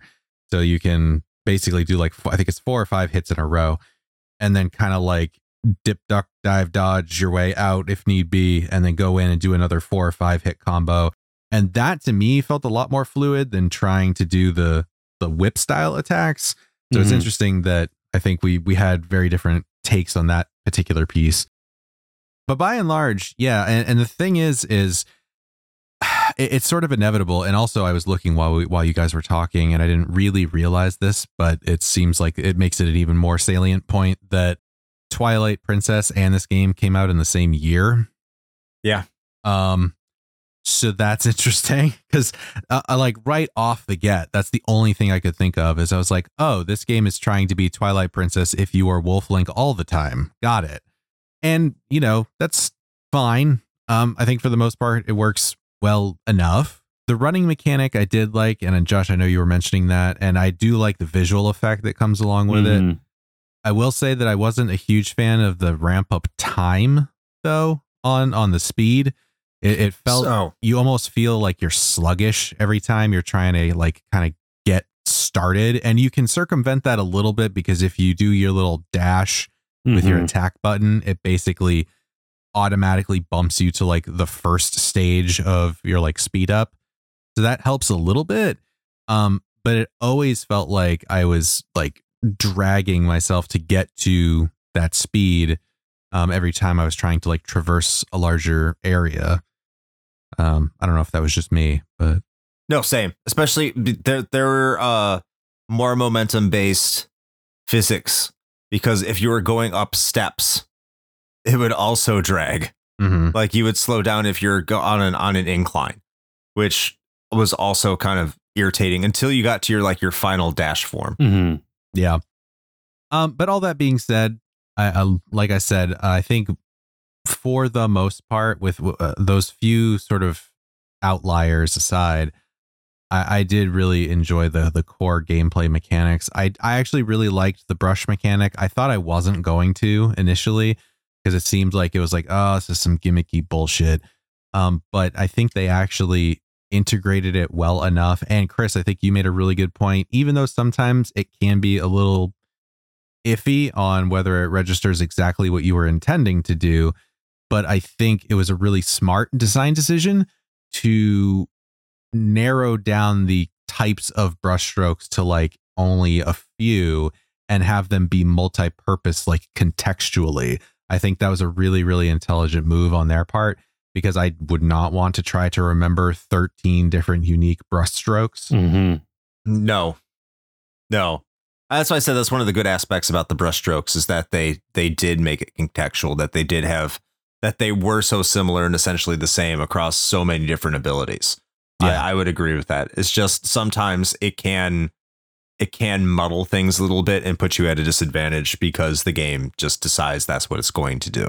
And the other thing, I just thought about it again with the parallels between this game and Twilight Princess, because you were talking about how the battles almost feel pseudo RPG-ish in that you sort of like encounter something on a map and then you are in this almost separate, area, an arena for the battle specifically.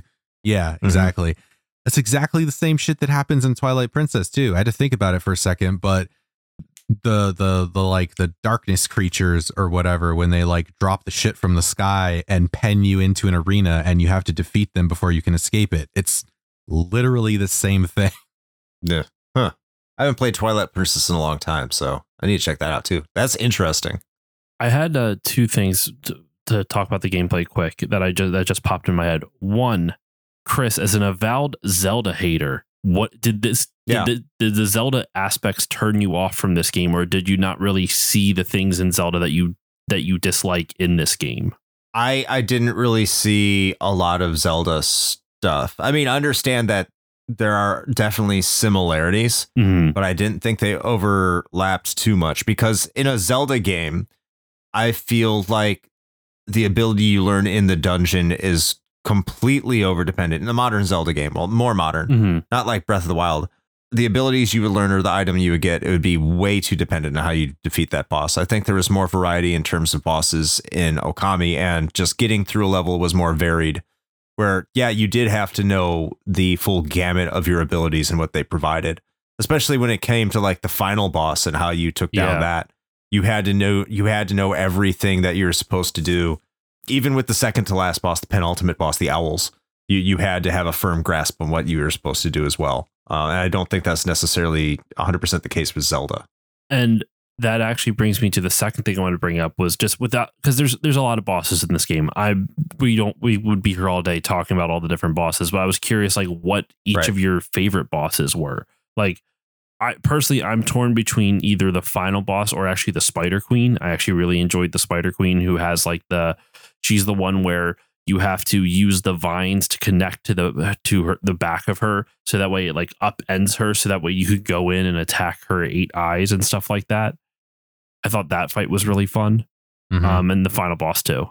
I liked the boss where you have to slow down time and knock his sword out.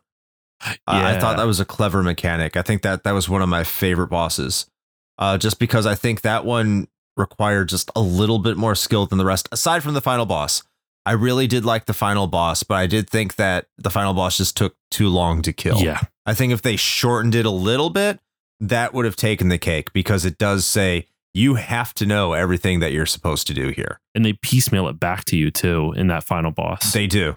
And they don't tell you exactly how you're supposed to do it. And it even uses the rejuvenation ability, which I think is very underutilized throughout the game, because like the boss will make holes in the floor. And how do you fix those holes? With your rejuvenation brush, which is something you don't get an opportunity to use, I don't think, really in any boss fight consistently throughout the game. So yeah, that final boss really does a really decent job of exploring what you have learned throughout the duration of your journey, which I am definitely appreciative of.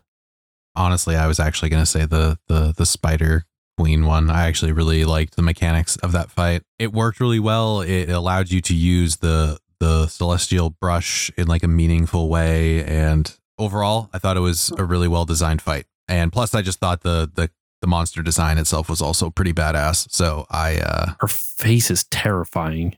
I really liked that one. It sort of gave me pseudo like Quelaag vibes almost. But yeah, the thing is, I kind of liked the Orochi fight. I'm not going to lie. Oh, I like the fight too. It happens too many times. After the third time, I didn't care anymore. And that's the same with the Spider Queen. You fight that thing 4 times. Yeah. Yeah. I mean, and I think that's a fair assessment. Although I did actually really like the mechanics that were involved, of like the fact that each of his heads was a different like elemental ability or something. And so you had to figure out how to deal with each one of those. And then also like doing 8 something sake? 8 purification sake. Yeah. That's what it was. Yeah, 8 purification. Yep.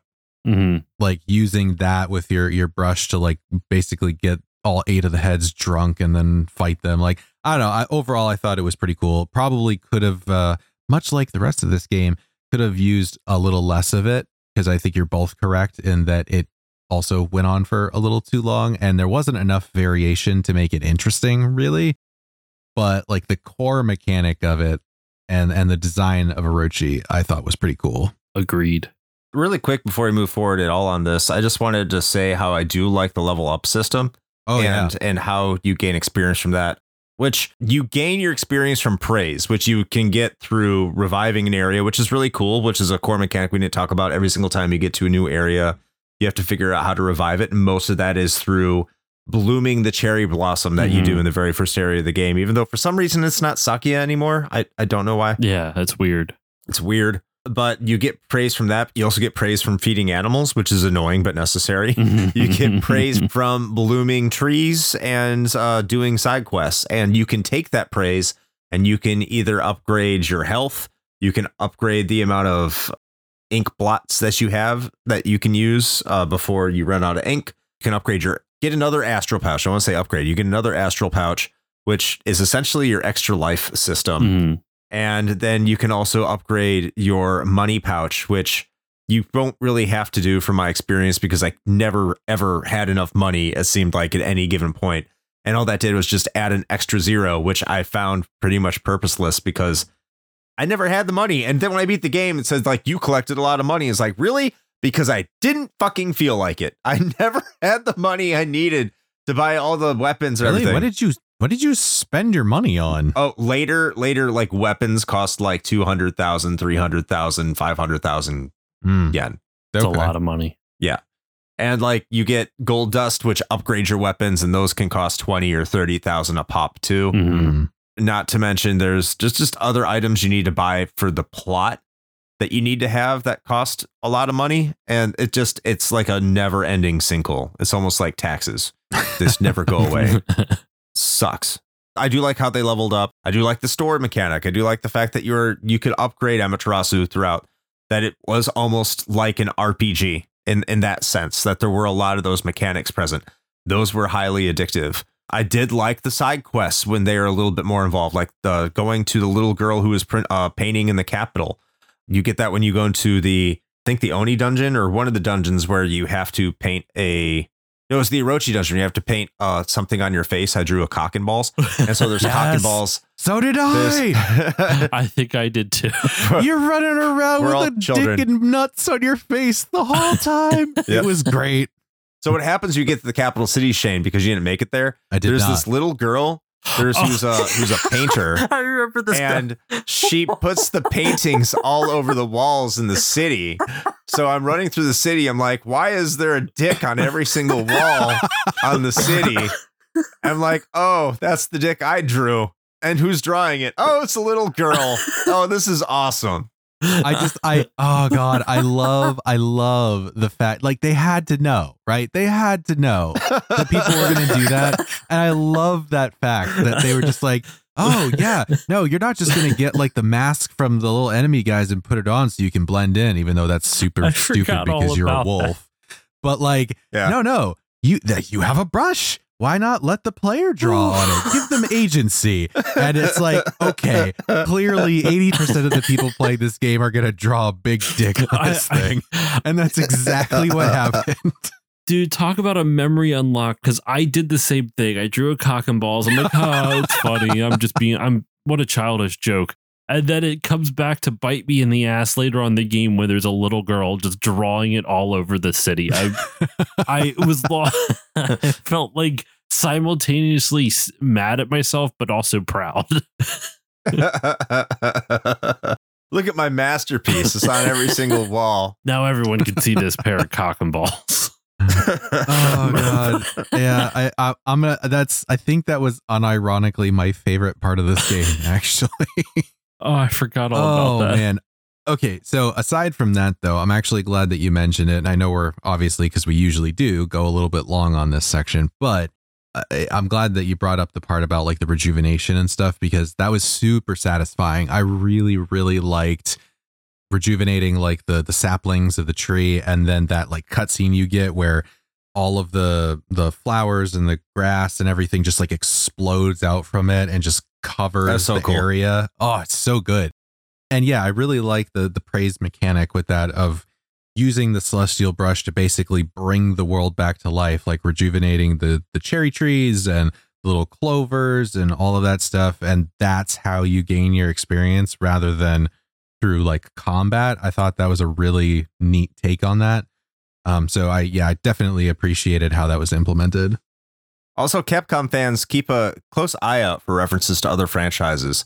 I know I at least caught one to Street Fighter 2 or Super Street Fighter 2, I should say, and one to Beautiful Joe, which was in that city, was with the painting girl. So there's quite a few there. And the fact that you're like uplifting clovers to get praise, because you have to dig them up, that is definitely a shout out to the studio. Mm-hmm. That is not a coincidence. So there's all sorts of little references. It's very self-referential, especially for Clover and Capcom. And I really like that, since it is all part of rejuvenating the world, it once again ties back into the story and theme of the game. I'm a big fan when a game can marry gameplay mechanics to story.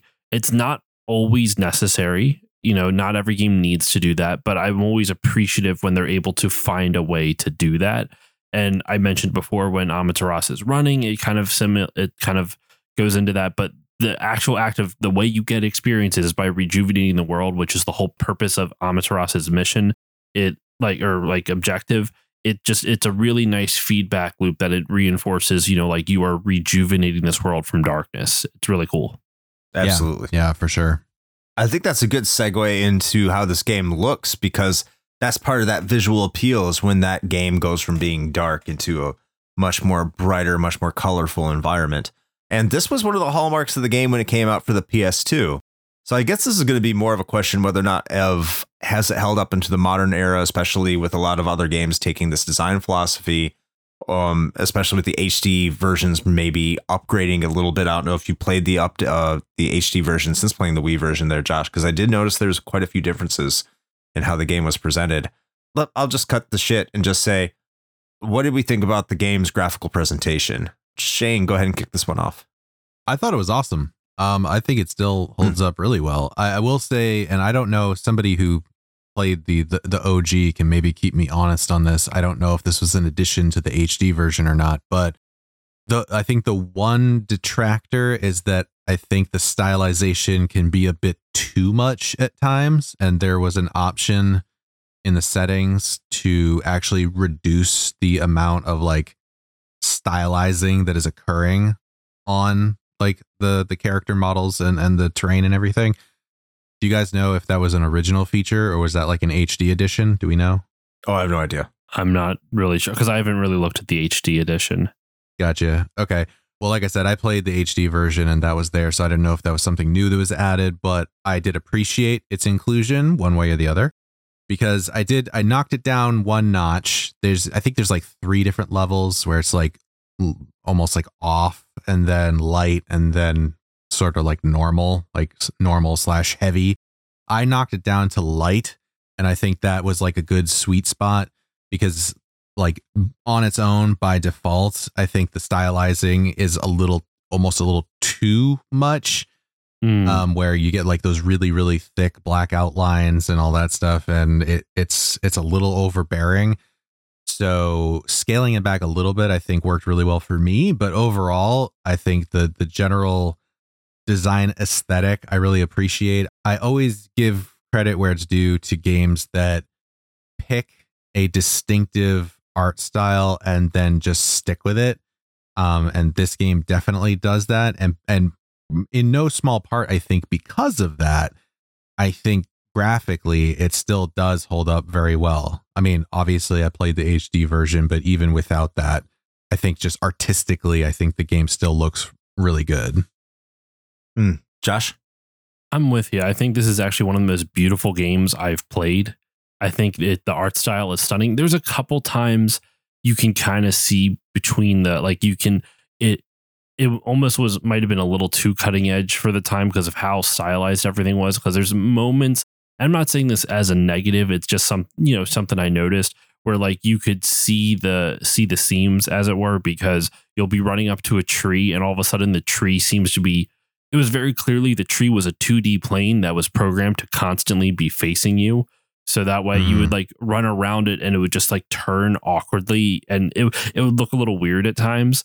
But other than that, and it's not even really a criticism. It's just kind of an observation more than anything. Like it didn't ruin anything for me. It didn't take me out of the experience because the whole thing is supposed to be this piece of art that you're playing through, like ukiyo-e art. Is that the proper term? How it was termed, what I saw was sumi-e. Sumi-e. Okay. It's stunning. It really is. And it's super colorful and vivid. I would say the only real criticism I had on the Wii version, I don't know if it's the same on the PS2. I didn't see it on the HD remake because obviously the HD remake really kind of cleans up a lot of the lines with it. It was a little fuzzy. Like it wasn't like, like how people say N64 graphics are a little fuzzy. It wasn't quite that level of fuzz, but there was a little bit of fuzziness to it. So other than that, I didn't mind it, but it did. There's a couple of moments where I'm like, man, I wish this was like crisp, like these crisp brush strokes. But other than that, it's just an absolutely beautiful game. I can't say enough kind things about how it looks.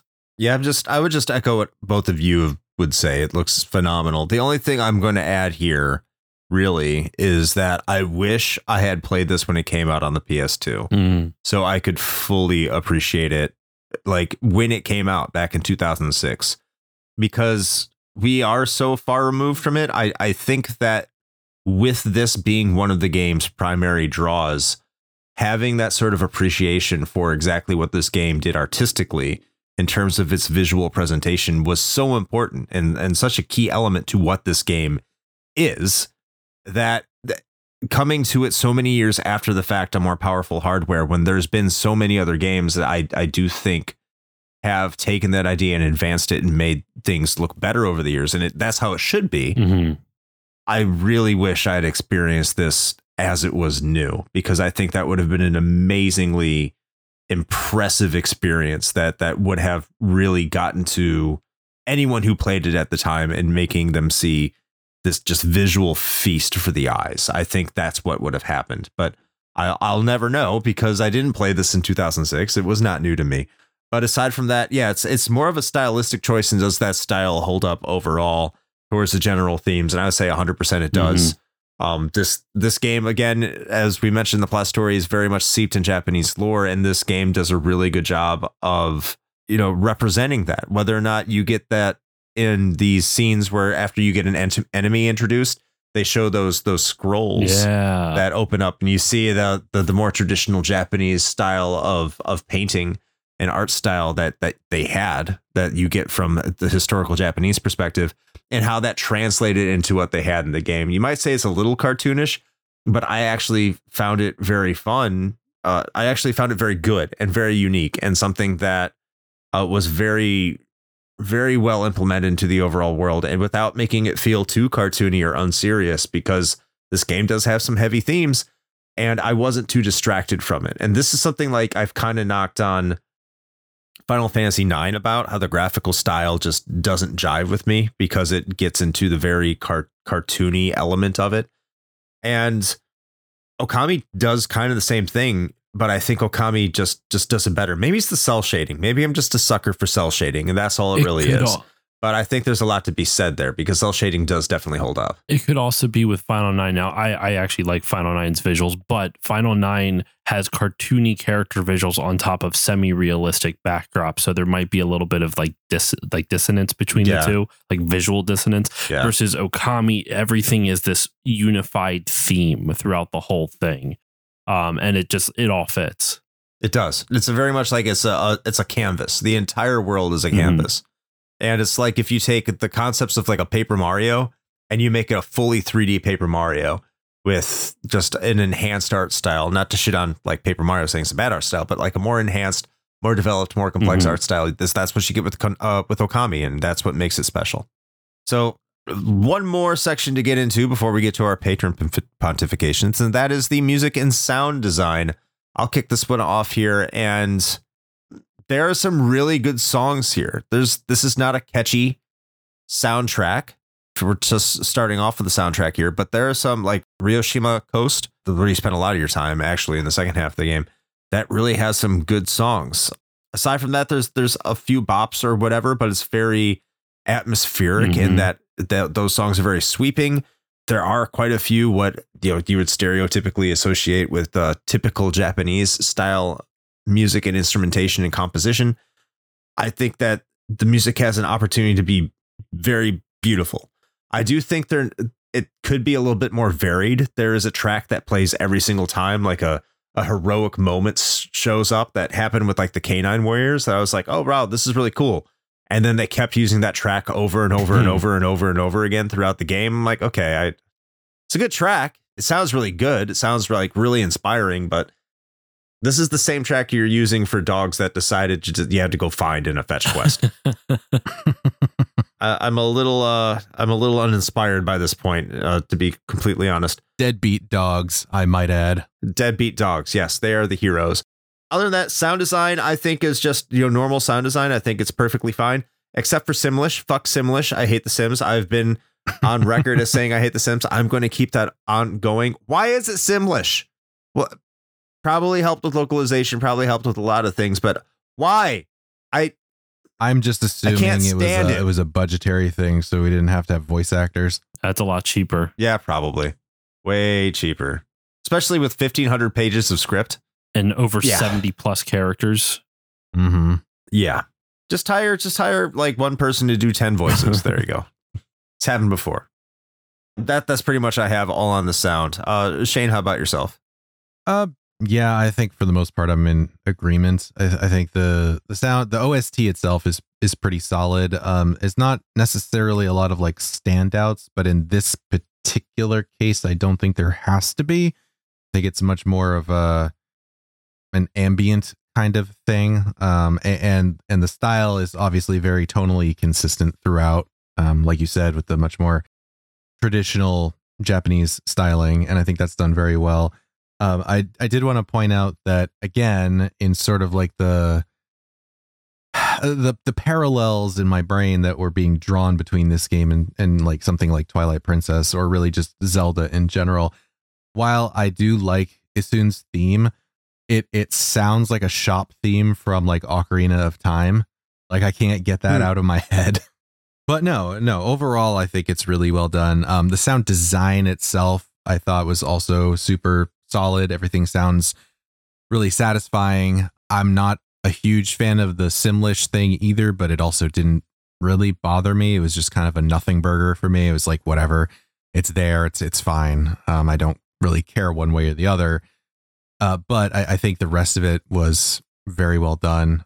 The issue is, and we've done this before, my issue is that I'm struggling to find something like in particular to talk about. And it's not because it's bad. It's just because everything is just, it's well done. It's competently executed, but there's just nothing in my mind that really stands out.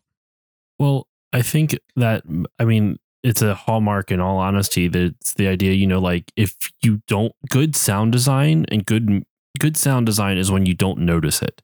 You know, a game has good sound design when it doesn't stick out to you, which sucks, because that means unless you are knowledgeable on the subject, it makes it very hard to speak about it at any length. And I am not knowledgeable on the subject, so it's not even like I'm setting myself up for some like smart rant about the sound effects. I was going to say, like, what are you trying to say, Josh? You're dumb. That's what I'm just going to know. You don't know shit about music, man. I do not know shit about music. I will say good sound design means you don't always notice it. And that's not necessarily a bad thing. It's not bad that you can't comment on it much, because that means it did its job. Yeah, no, I think that's totally fair. I guess what I was getting at with that is that there are other times where there's certain things that are not bad, like things that are good that really stand out as being like, hey, this was particularly well done and I wanted to highlight it.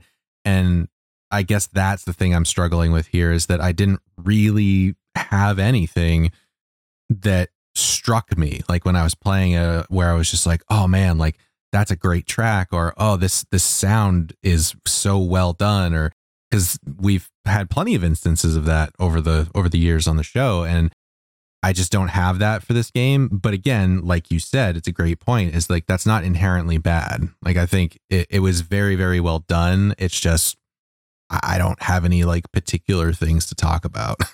I feel you on that. What about yourself? What are you feeling on the sound? Speaking of feeling there, Josh. I mean, I can echo a lot of the stuff that you guys said. I would say what I could add to it is the end, like the credits song is like a kind of catchy J-pop song. I couldn't tell you much about it because it's not like I played the game to completion for the first time like 4 or 5 years ago. And like I said at the beginning, I only played enough to refresh myself. I'm not playing through another 30+ hour playthrough of this game. I enjoyed it, but not enough to do a full replay of it. Not J-pop in the PS4, by the way. Is it not? I don't even know if it's technically J-pop in this. I don't know if that's a proper genre, but I don't know. The music's That's K-pop. Is it? I don't have no idea. I was just making a joke.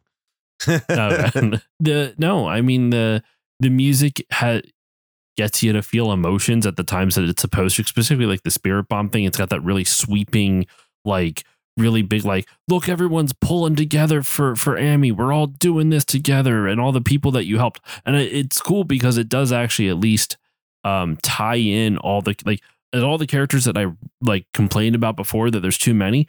They all come back, and it's actually worked well into the story through this Spirit Bomb scene. It actually gives importance to everything you did prior, even if I can't remember 90% of it because there's too many fucking characters.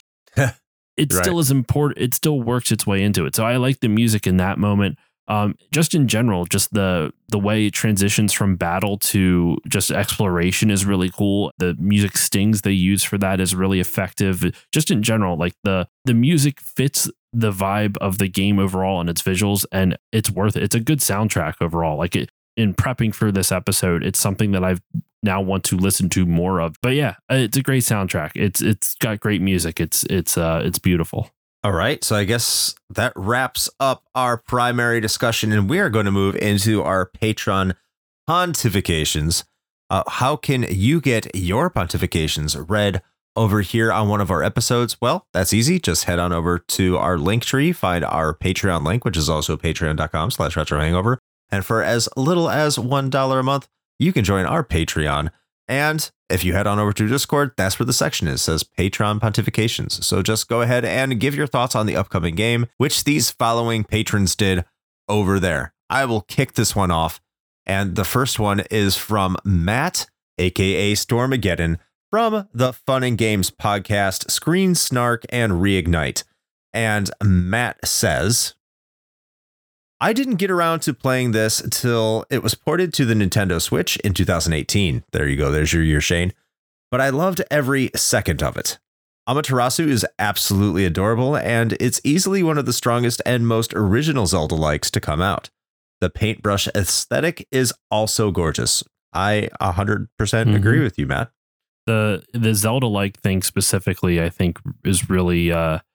it's hard to find good Zelda-likes, and this is one of the better ones. Agree. Yeah. All right. Next up, we have the one and only Disc Chimera from the YouTube channel Game Over Hell. And he says, always wanted to play Okami, but that Isun guy always sounded completely insufferable every time I see someone stream the game. Maybe I should check if someone made a shut the hell up Isun mod of some sort. He is extremely annoying in the beginning of the game. That is 100% true. So much talking. Yes. Your tolerance for Isun is going to vary from person to person. Yeah, if you couldn't stand a Navi, you probably won't like Isun. No. Hey, Josh, want to read the next one? Sure. Yep. This is from Adam from the Good, the Bad, and the Backlog podcast. Okami is a visually stunning slog that greatly overstays its welcome and has some of the most tedious and long dialogue I've ever experienced. It's like every character is trying to deliver a TED Talk, and that stupid cricket sidekick thing is like Navi's crackhead cousin you get stuck sitting next to on a long bus trip. Fuck that game. I have to assume Adam's not a fan. Is that what I'm I thinking? don't know. It was unclear. Other than the visually stunning, I don't know if there was another compliment in that little write-in. All right. Next is Soha, who has a Twitch and YouTube channel that is Soha Y0. Soha says, I played Okami for the first time when the HD version released on Steam. It starts really slow, but it starts picking up the pace around the moment you revive the first tree. It really is like Zelda in more ways than one, but it manages to do a couple things of its own that makes it a worthwhile endeavor. I particularly like how the combat flow with mixing normal attacks with the celestial brush, and I just like being a wolf, goddammit. Let me pee and poo on all the enemies I want. That is a real mechanic, by the way. I mentioned pee. You can also poo on them. Bark, bark. Also, did you know Okami means both great god and wolf in Japanese? This is your Doki Doki fact for this episode. See you next time. Yes, Okami does mean great wolf and great, or it does mean wolf and great god in Japanese. That's very true. Very apt title. They were smart. All right. Well, next we have the Emperor, who says, the Emperor has never played it. Thank you. Up next is Alt writes, I don't believe I made it past the multiple hour intro in Okami. It was basically wolf mode. Like, it is a long intro. It is a very long intro. We probably shouldn't say alt-rights. Oh, okay. No, continue. Ashton, I don't know if you want to edit that out. I'll leave it up to Chris and Shane's discretion. Keep it in. Oh, God. Alt commented says yeah. I don't believe I made it past the multiple hour intro in Okami. It was basically wolf mode Link all game with some awkward painting controls that possibly plays best on Wii and the Nintendo DS Okami Den game with the stylus. It's a beautiful looking game, but I have not had a chance to revisit it since the PS2 days. I see a lot of love for it, but having to replay that intro segment wards me off. I mean, if that wards you off, then it is a long intro. Maybe stay away. It is. Yeah, it is. It is kind of a long intro, but I mean, that's kind of, it is setting you up for, you know, what it is. Dave Jackson from Tales from the Backlog podcast. Hi, Dave. says that I always admired Okami's art style, but never owned a platform it was on until the Switch remaster came out. I'm a fan of Zelda-ish games, and despite soon being annoying little shit, I enjoyed the gameplay, Japanese mythological setting, and of course, art a lot. And then I reached the end of the game, and it just kept on going, and going, and going. It's a good game, but it has no business being 40 hours long, and unfortunately suffers for it. Mm-hmm. Highly agree, highly agree. All right, next on the list, we have Storm Beagle from the Retrotopia podcast, who says, I'd never heard of this, but the art style looks incredible. These comparisons to Zelda are also getting my attention. Looks like there's an HD version on the Switch. I am looking forward to hearing your review and maybe trying this one out for myself. You maybe aren't going to do that after this. I don't know. We'll see. I hope we didn't scare him off from it. It's not an awful game. No, it's not at all. From Tony G. I won the poll with this game, so I feel like I should comment. I have found that I have a real soft spot for any Zelda-like. I'm sure some stuff was lost in translation or just missed due to cultural differences, but playing it made me feel like I was a kid listening to Greek myths for the first time. Also, it's got a dog. What's not to love? Pause for some ironic silence or game praise. I read the stage direction, I know, but fuck it. If you loved this game, I accept your thanks and monetary cash value gifts. If you hated it, please draw a picture of a sad dick dragon and cram it up your Susano no hole. I mean, we all drew dicks in this game, so it's kind of fitting. That's valid. So the reason it says pause for ironic silence or game praise is because Tony G is a canine handler in real life. Oh, yeah. There we go. He works with dogs professionally. That is his job. So there you go. That is the sage wisdom from our patrons, especially the Emperor. Thank you, Emperor, that you have not played it. Very sweet and short and to the point. So I guess this is the time where we talk about whether or not this game holds up today. As is tradition, me and Shane will go first, and our guest will have the final word. And I will kick this one off as whether or not this game holds up today. I am going to say, yeah, but know what you're getting into before you get into it. I think this game can be a little much. It's very repetitive. You do the same thing pretty much over and over again as you go to the next town. I know that's kind of an RPG / Zelda mechanic, especially like later Zeldas in a way. But like the gameplay is solid, the art style is solid, and if you segment it like we have been talking about, if you at least play the first 15 hours and then give it a little bit of a break and get back to it. Like get to that part where after you beat Orochi and then like take a month off and then get back to it. I think this game would be better played and is better suited to be played in that manner. But I can't sit here and say the game doesn't hold up. I think it holds up rather well, actually. It has its biggest flaw is that it's too long and it drags. That's its biggest problem. But aside from that, it's a perfectly serviceable game that I think most people would enjoy, especially if you are a fan of Zelda, because I do think it's a Zelda light at heart. I don't think, once again, it's a 1-to-1, but it does have a lot of elements that if you do like the Zelda franchise, I think you're going to have a blast here. I know a lot of people thought I was going to hate this game coming into it. I actually loved it quite a bit, mostly because of the Japanese mythology and folklore that's implemented into the game's plot and just the overall, I don't know, just me just weaving out to it, the Japanese aesthetic that's in between the levels, that old style painting, and just seeing like little translation differences in those that's where I learned that Nagi was Izanagi. I didn't know I picked that up earlier because that was in that painting and how the katakana is written and the little stories that are going on within there as well. So yeah, definitely give it a look. If you love Japanese mythology, do it. If you like Zelda, play it. But I think just even if you don't, I think this game will be something that you should at least give a look. How about yourself, Shane?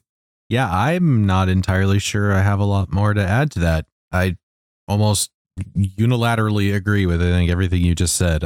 I do think that it holds up, especially with the nice shiny HD version. There's really no excuse not to give it a try, especially if you are a fan of Zelda style games. I should say the 3D Zeldas specifically. But I think the only place that I would differ is like, I just don't even know. I mean, if you're super vested in it, then knock yourself out. Like, I'm not going to say don't do it, but I have a really hard time recommending anything past that first like third of the game. Like, I know there's stuff after that, and I know that it's not bad content. Narratively, it's hard to maintain the motivation to continue. And that's where, like I said, way back at the beginning of the episode, this all stems from, is that you're going to feel like you've reached a natural conclusion after the Orochi fight. And at least for me, it was very, very difficult to find that motivation to want to continue exploring the game, because it didn't feel like there was enough there. There wasn't enough of a, that carrot on a stick being dangled in front of me to say like, hey, you should go check out more. Like, it's just, I felt good. Like I was good. I was like, all right, I got what I wanted from this. And I guess even if that's the only thing you do, I genuinely did enjoy my time with it. I do like 3D Zelda-like games. And so this is very much that. And I think what it does different from that is unique enough that it is interesting. The art style's fantastic. I actually do really like the celestial brush mechanic. So it's got a lot going for it. But like we said, the biggest detractor is that it's too much and it drags too hard to really recommend playing it and seeing it through to completion. So does it hold up? Yes. Is it something that I would recommend you stick to for the whole 40 plus hours? Not necessarily, especially when we're in this day and age where we're not, kids sitting down with half a dozen games to our name and we have to pick one and stick with it and play with it. Like we live in a time where the vast majority of us have more games than we know what to even do with. And so asking somebody to stick to a game for tens of hours when it's really just not that engaging, or there's not enough there to really warrant wanting to see the rest of it. Nowadays, that's a big ask. And so I don't know if I could, like, in good faith do that. But if you want to check it out, see what it has to offer, and at the very least get through that first, narrative story arc and get to the conclusion of the Orochi thing, then I think it's a good like 14-ish hour experience. All right, Josh, finish this off here and make this the happy ending. All right. Well, the happiest ending, of course, is that all three of us agree. And I do agree this game still holds up today. I won't go on too long because I feel like I've already talked enough in this episode, but it holds up. The only real criticism is what both Shane and Chris said. It's its length. And I can't say that it doesn't hold up because of that, because there's games that come out now that are too fucking long, that go on for longer than they need to. So you know what? I consider it a flaw, and the gameplay is repetitive, but if you like it enough, as with any gameplay that could have repetitive mechanics or whatnot, like if that mechanic speaks to you, you're going to end up liking it regardless of how long it is. So it holds up today. The mechanics still feel good even on the Wii. It's fun to control. There's enough variety in the bosses. The story, as much as it goes on too long, is varied enough to keep you going, even if I can't remember half the characters for the last 2/3 of it. But yeah, I really enjoyed my time with this game when I played it. I enjoyed getting to revisit it for this episode, and it was kind of fun to dive back into this world of Japanese mythology. So yeah, it holds up today. All right, that's 3 for 3. Thank you so much, Josh, for coming on this episode and giving your opinion on that. I just want to say really quick before we officially wrap this one up, Shane, when you said this game drags hard, I just thought of Amaterasu dragging her ass across a carpet. I mean, it's an just any dog visual, honestly. So yeah. Get checked for worms. No. But yeah, that does wrap up our episode proper for the day. As I already said, and I will say again, thank you, Josh, for stopping by. Thank you for having me. It's always great when I get to have a recording session with you. I don't think I've had one with you personally in quite some time. So yeah, it's great to talk to you in this sort of format, and great to have you back, man. Thank you for having me on again. I've been wanting to come on for a while, but like I always forget, like, you guys kind of have like a list of things that you're looking for people to cover. And I'm like, oh, I should probably look at that from time to time. And so when this came up, I'm like, holy shit, I've played this game. I can do this one. So I was looking for an excuse to come back on, and you all your listeners have now suffered for it. So thank you for having me back on. I mean, listen, at Suffered this from point, bliss. yeah, I was gonna say, listen, if they've been listening to us, then they're choosing suffering, honestly. So before we go here, how about you let people know where to find you on the internet and what you're doing out there? Yeah, so the Still Loading podcast is my show. It's been going on. Actually, I have to figure out what the fuck I'm going to do for this, but it's the 10th anniversary later this year. I just had episode 300 a couple weeks ago. I don't know when this comes out, but it'll be a couple weeks ago after this comes out, I'm assuming. That one was really fun. That was a Super Mario fantasy draft, which had guests from this show. Keith from The Main Quest was on it. Matt from Fun and Games. Diamond Fight from Retronauts. Try from My Life in Gaming. They all were on it, and they tried to draft their ideal Super Mario game. So that was really fun. And it's Mario month over on my show. In fact, if this episode is coming out this Sunday, then that means later on today, my episode on Mario Kart 64 is dropping. I'm covering a bunch of Mario Kart games this month, and that's all that I got going on in March. And I already have, I guess, the last episode I'll shout out that's coming up in the future. I'm doing an episode on the Sega Master System game Zillion with Corey from My Life in Gaming and possibly another guest. I'm so sorry. Oh, I have thoughts, and I'm going to save all of them for the episode.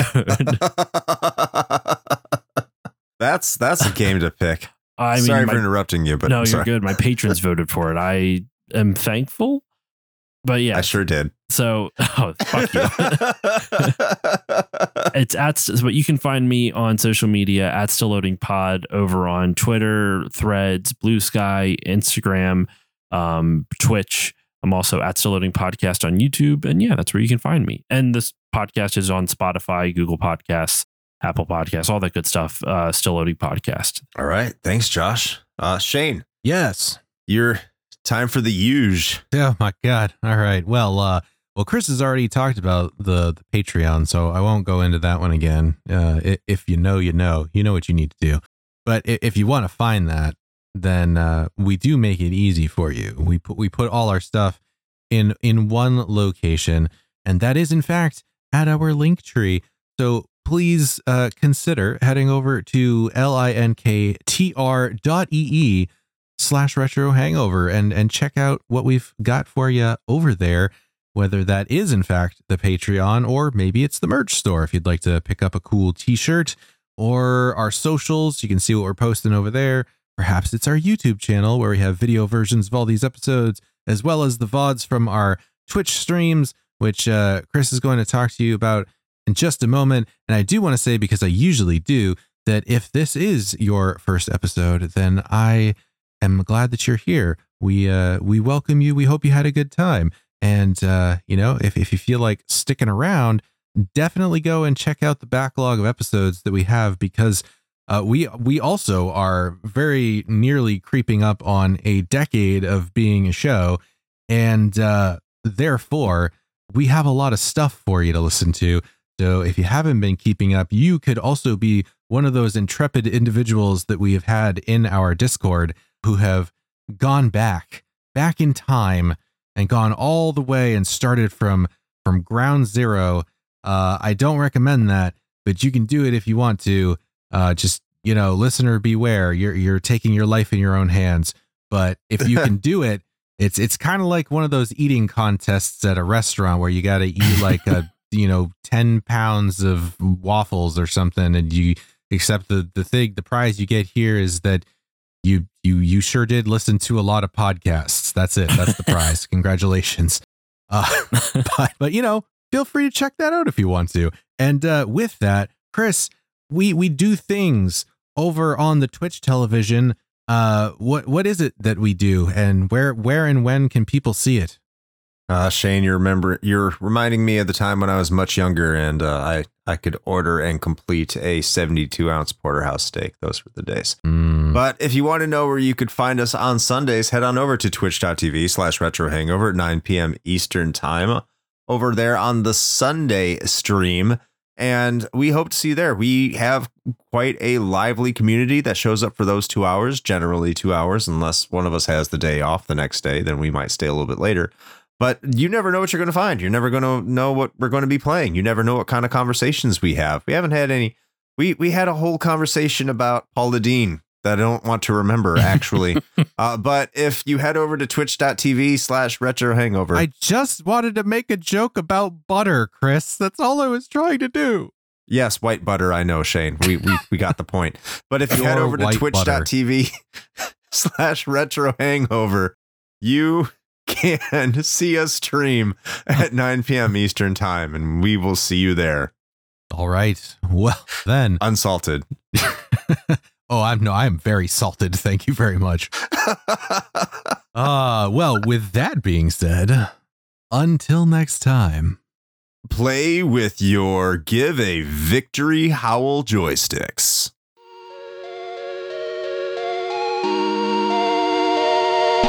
Shane here with a quick message. You know, the one rule Chris and I have always gone by regarding advertisements is this. It has to be something we use and can personally vouch for. If you know me, you know I love coffee. And Bones Coffee Company has been my go-to for home brewing for quite some time now. Their small batch beans come in an impressive variety of flavors like Mint Invaders from Chocolate Space, or Electric Unicorn, which I swear tastes exactly like Fruity Pebbles. And the best part? No added sugar or calories involved, just natural flavors infused right into the beans themselves. Build your own sample pack of 5 4-ounce bags to find out which flavors speak to you, or jump in head first with full 12-ounce bags. They've even got K-Cups. Step up your homebrew game with Bones Coffee by visiting bit.ly/RHPBones. That's bit.ly/RHPBONES.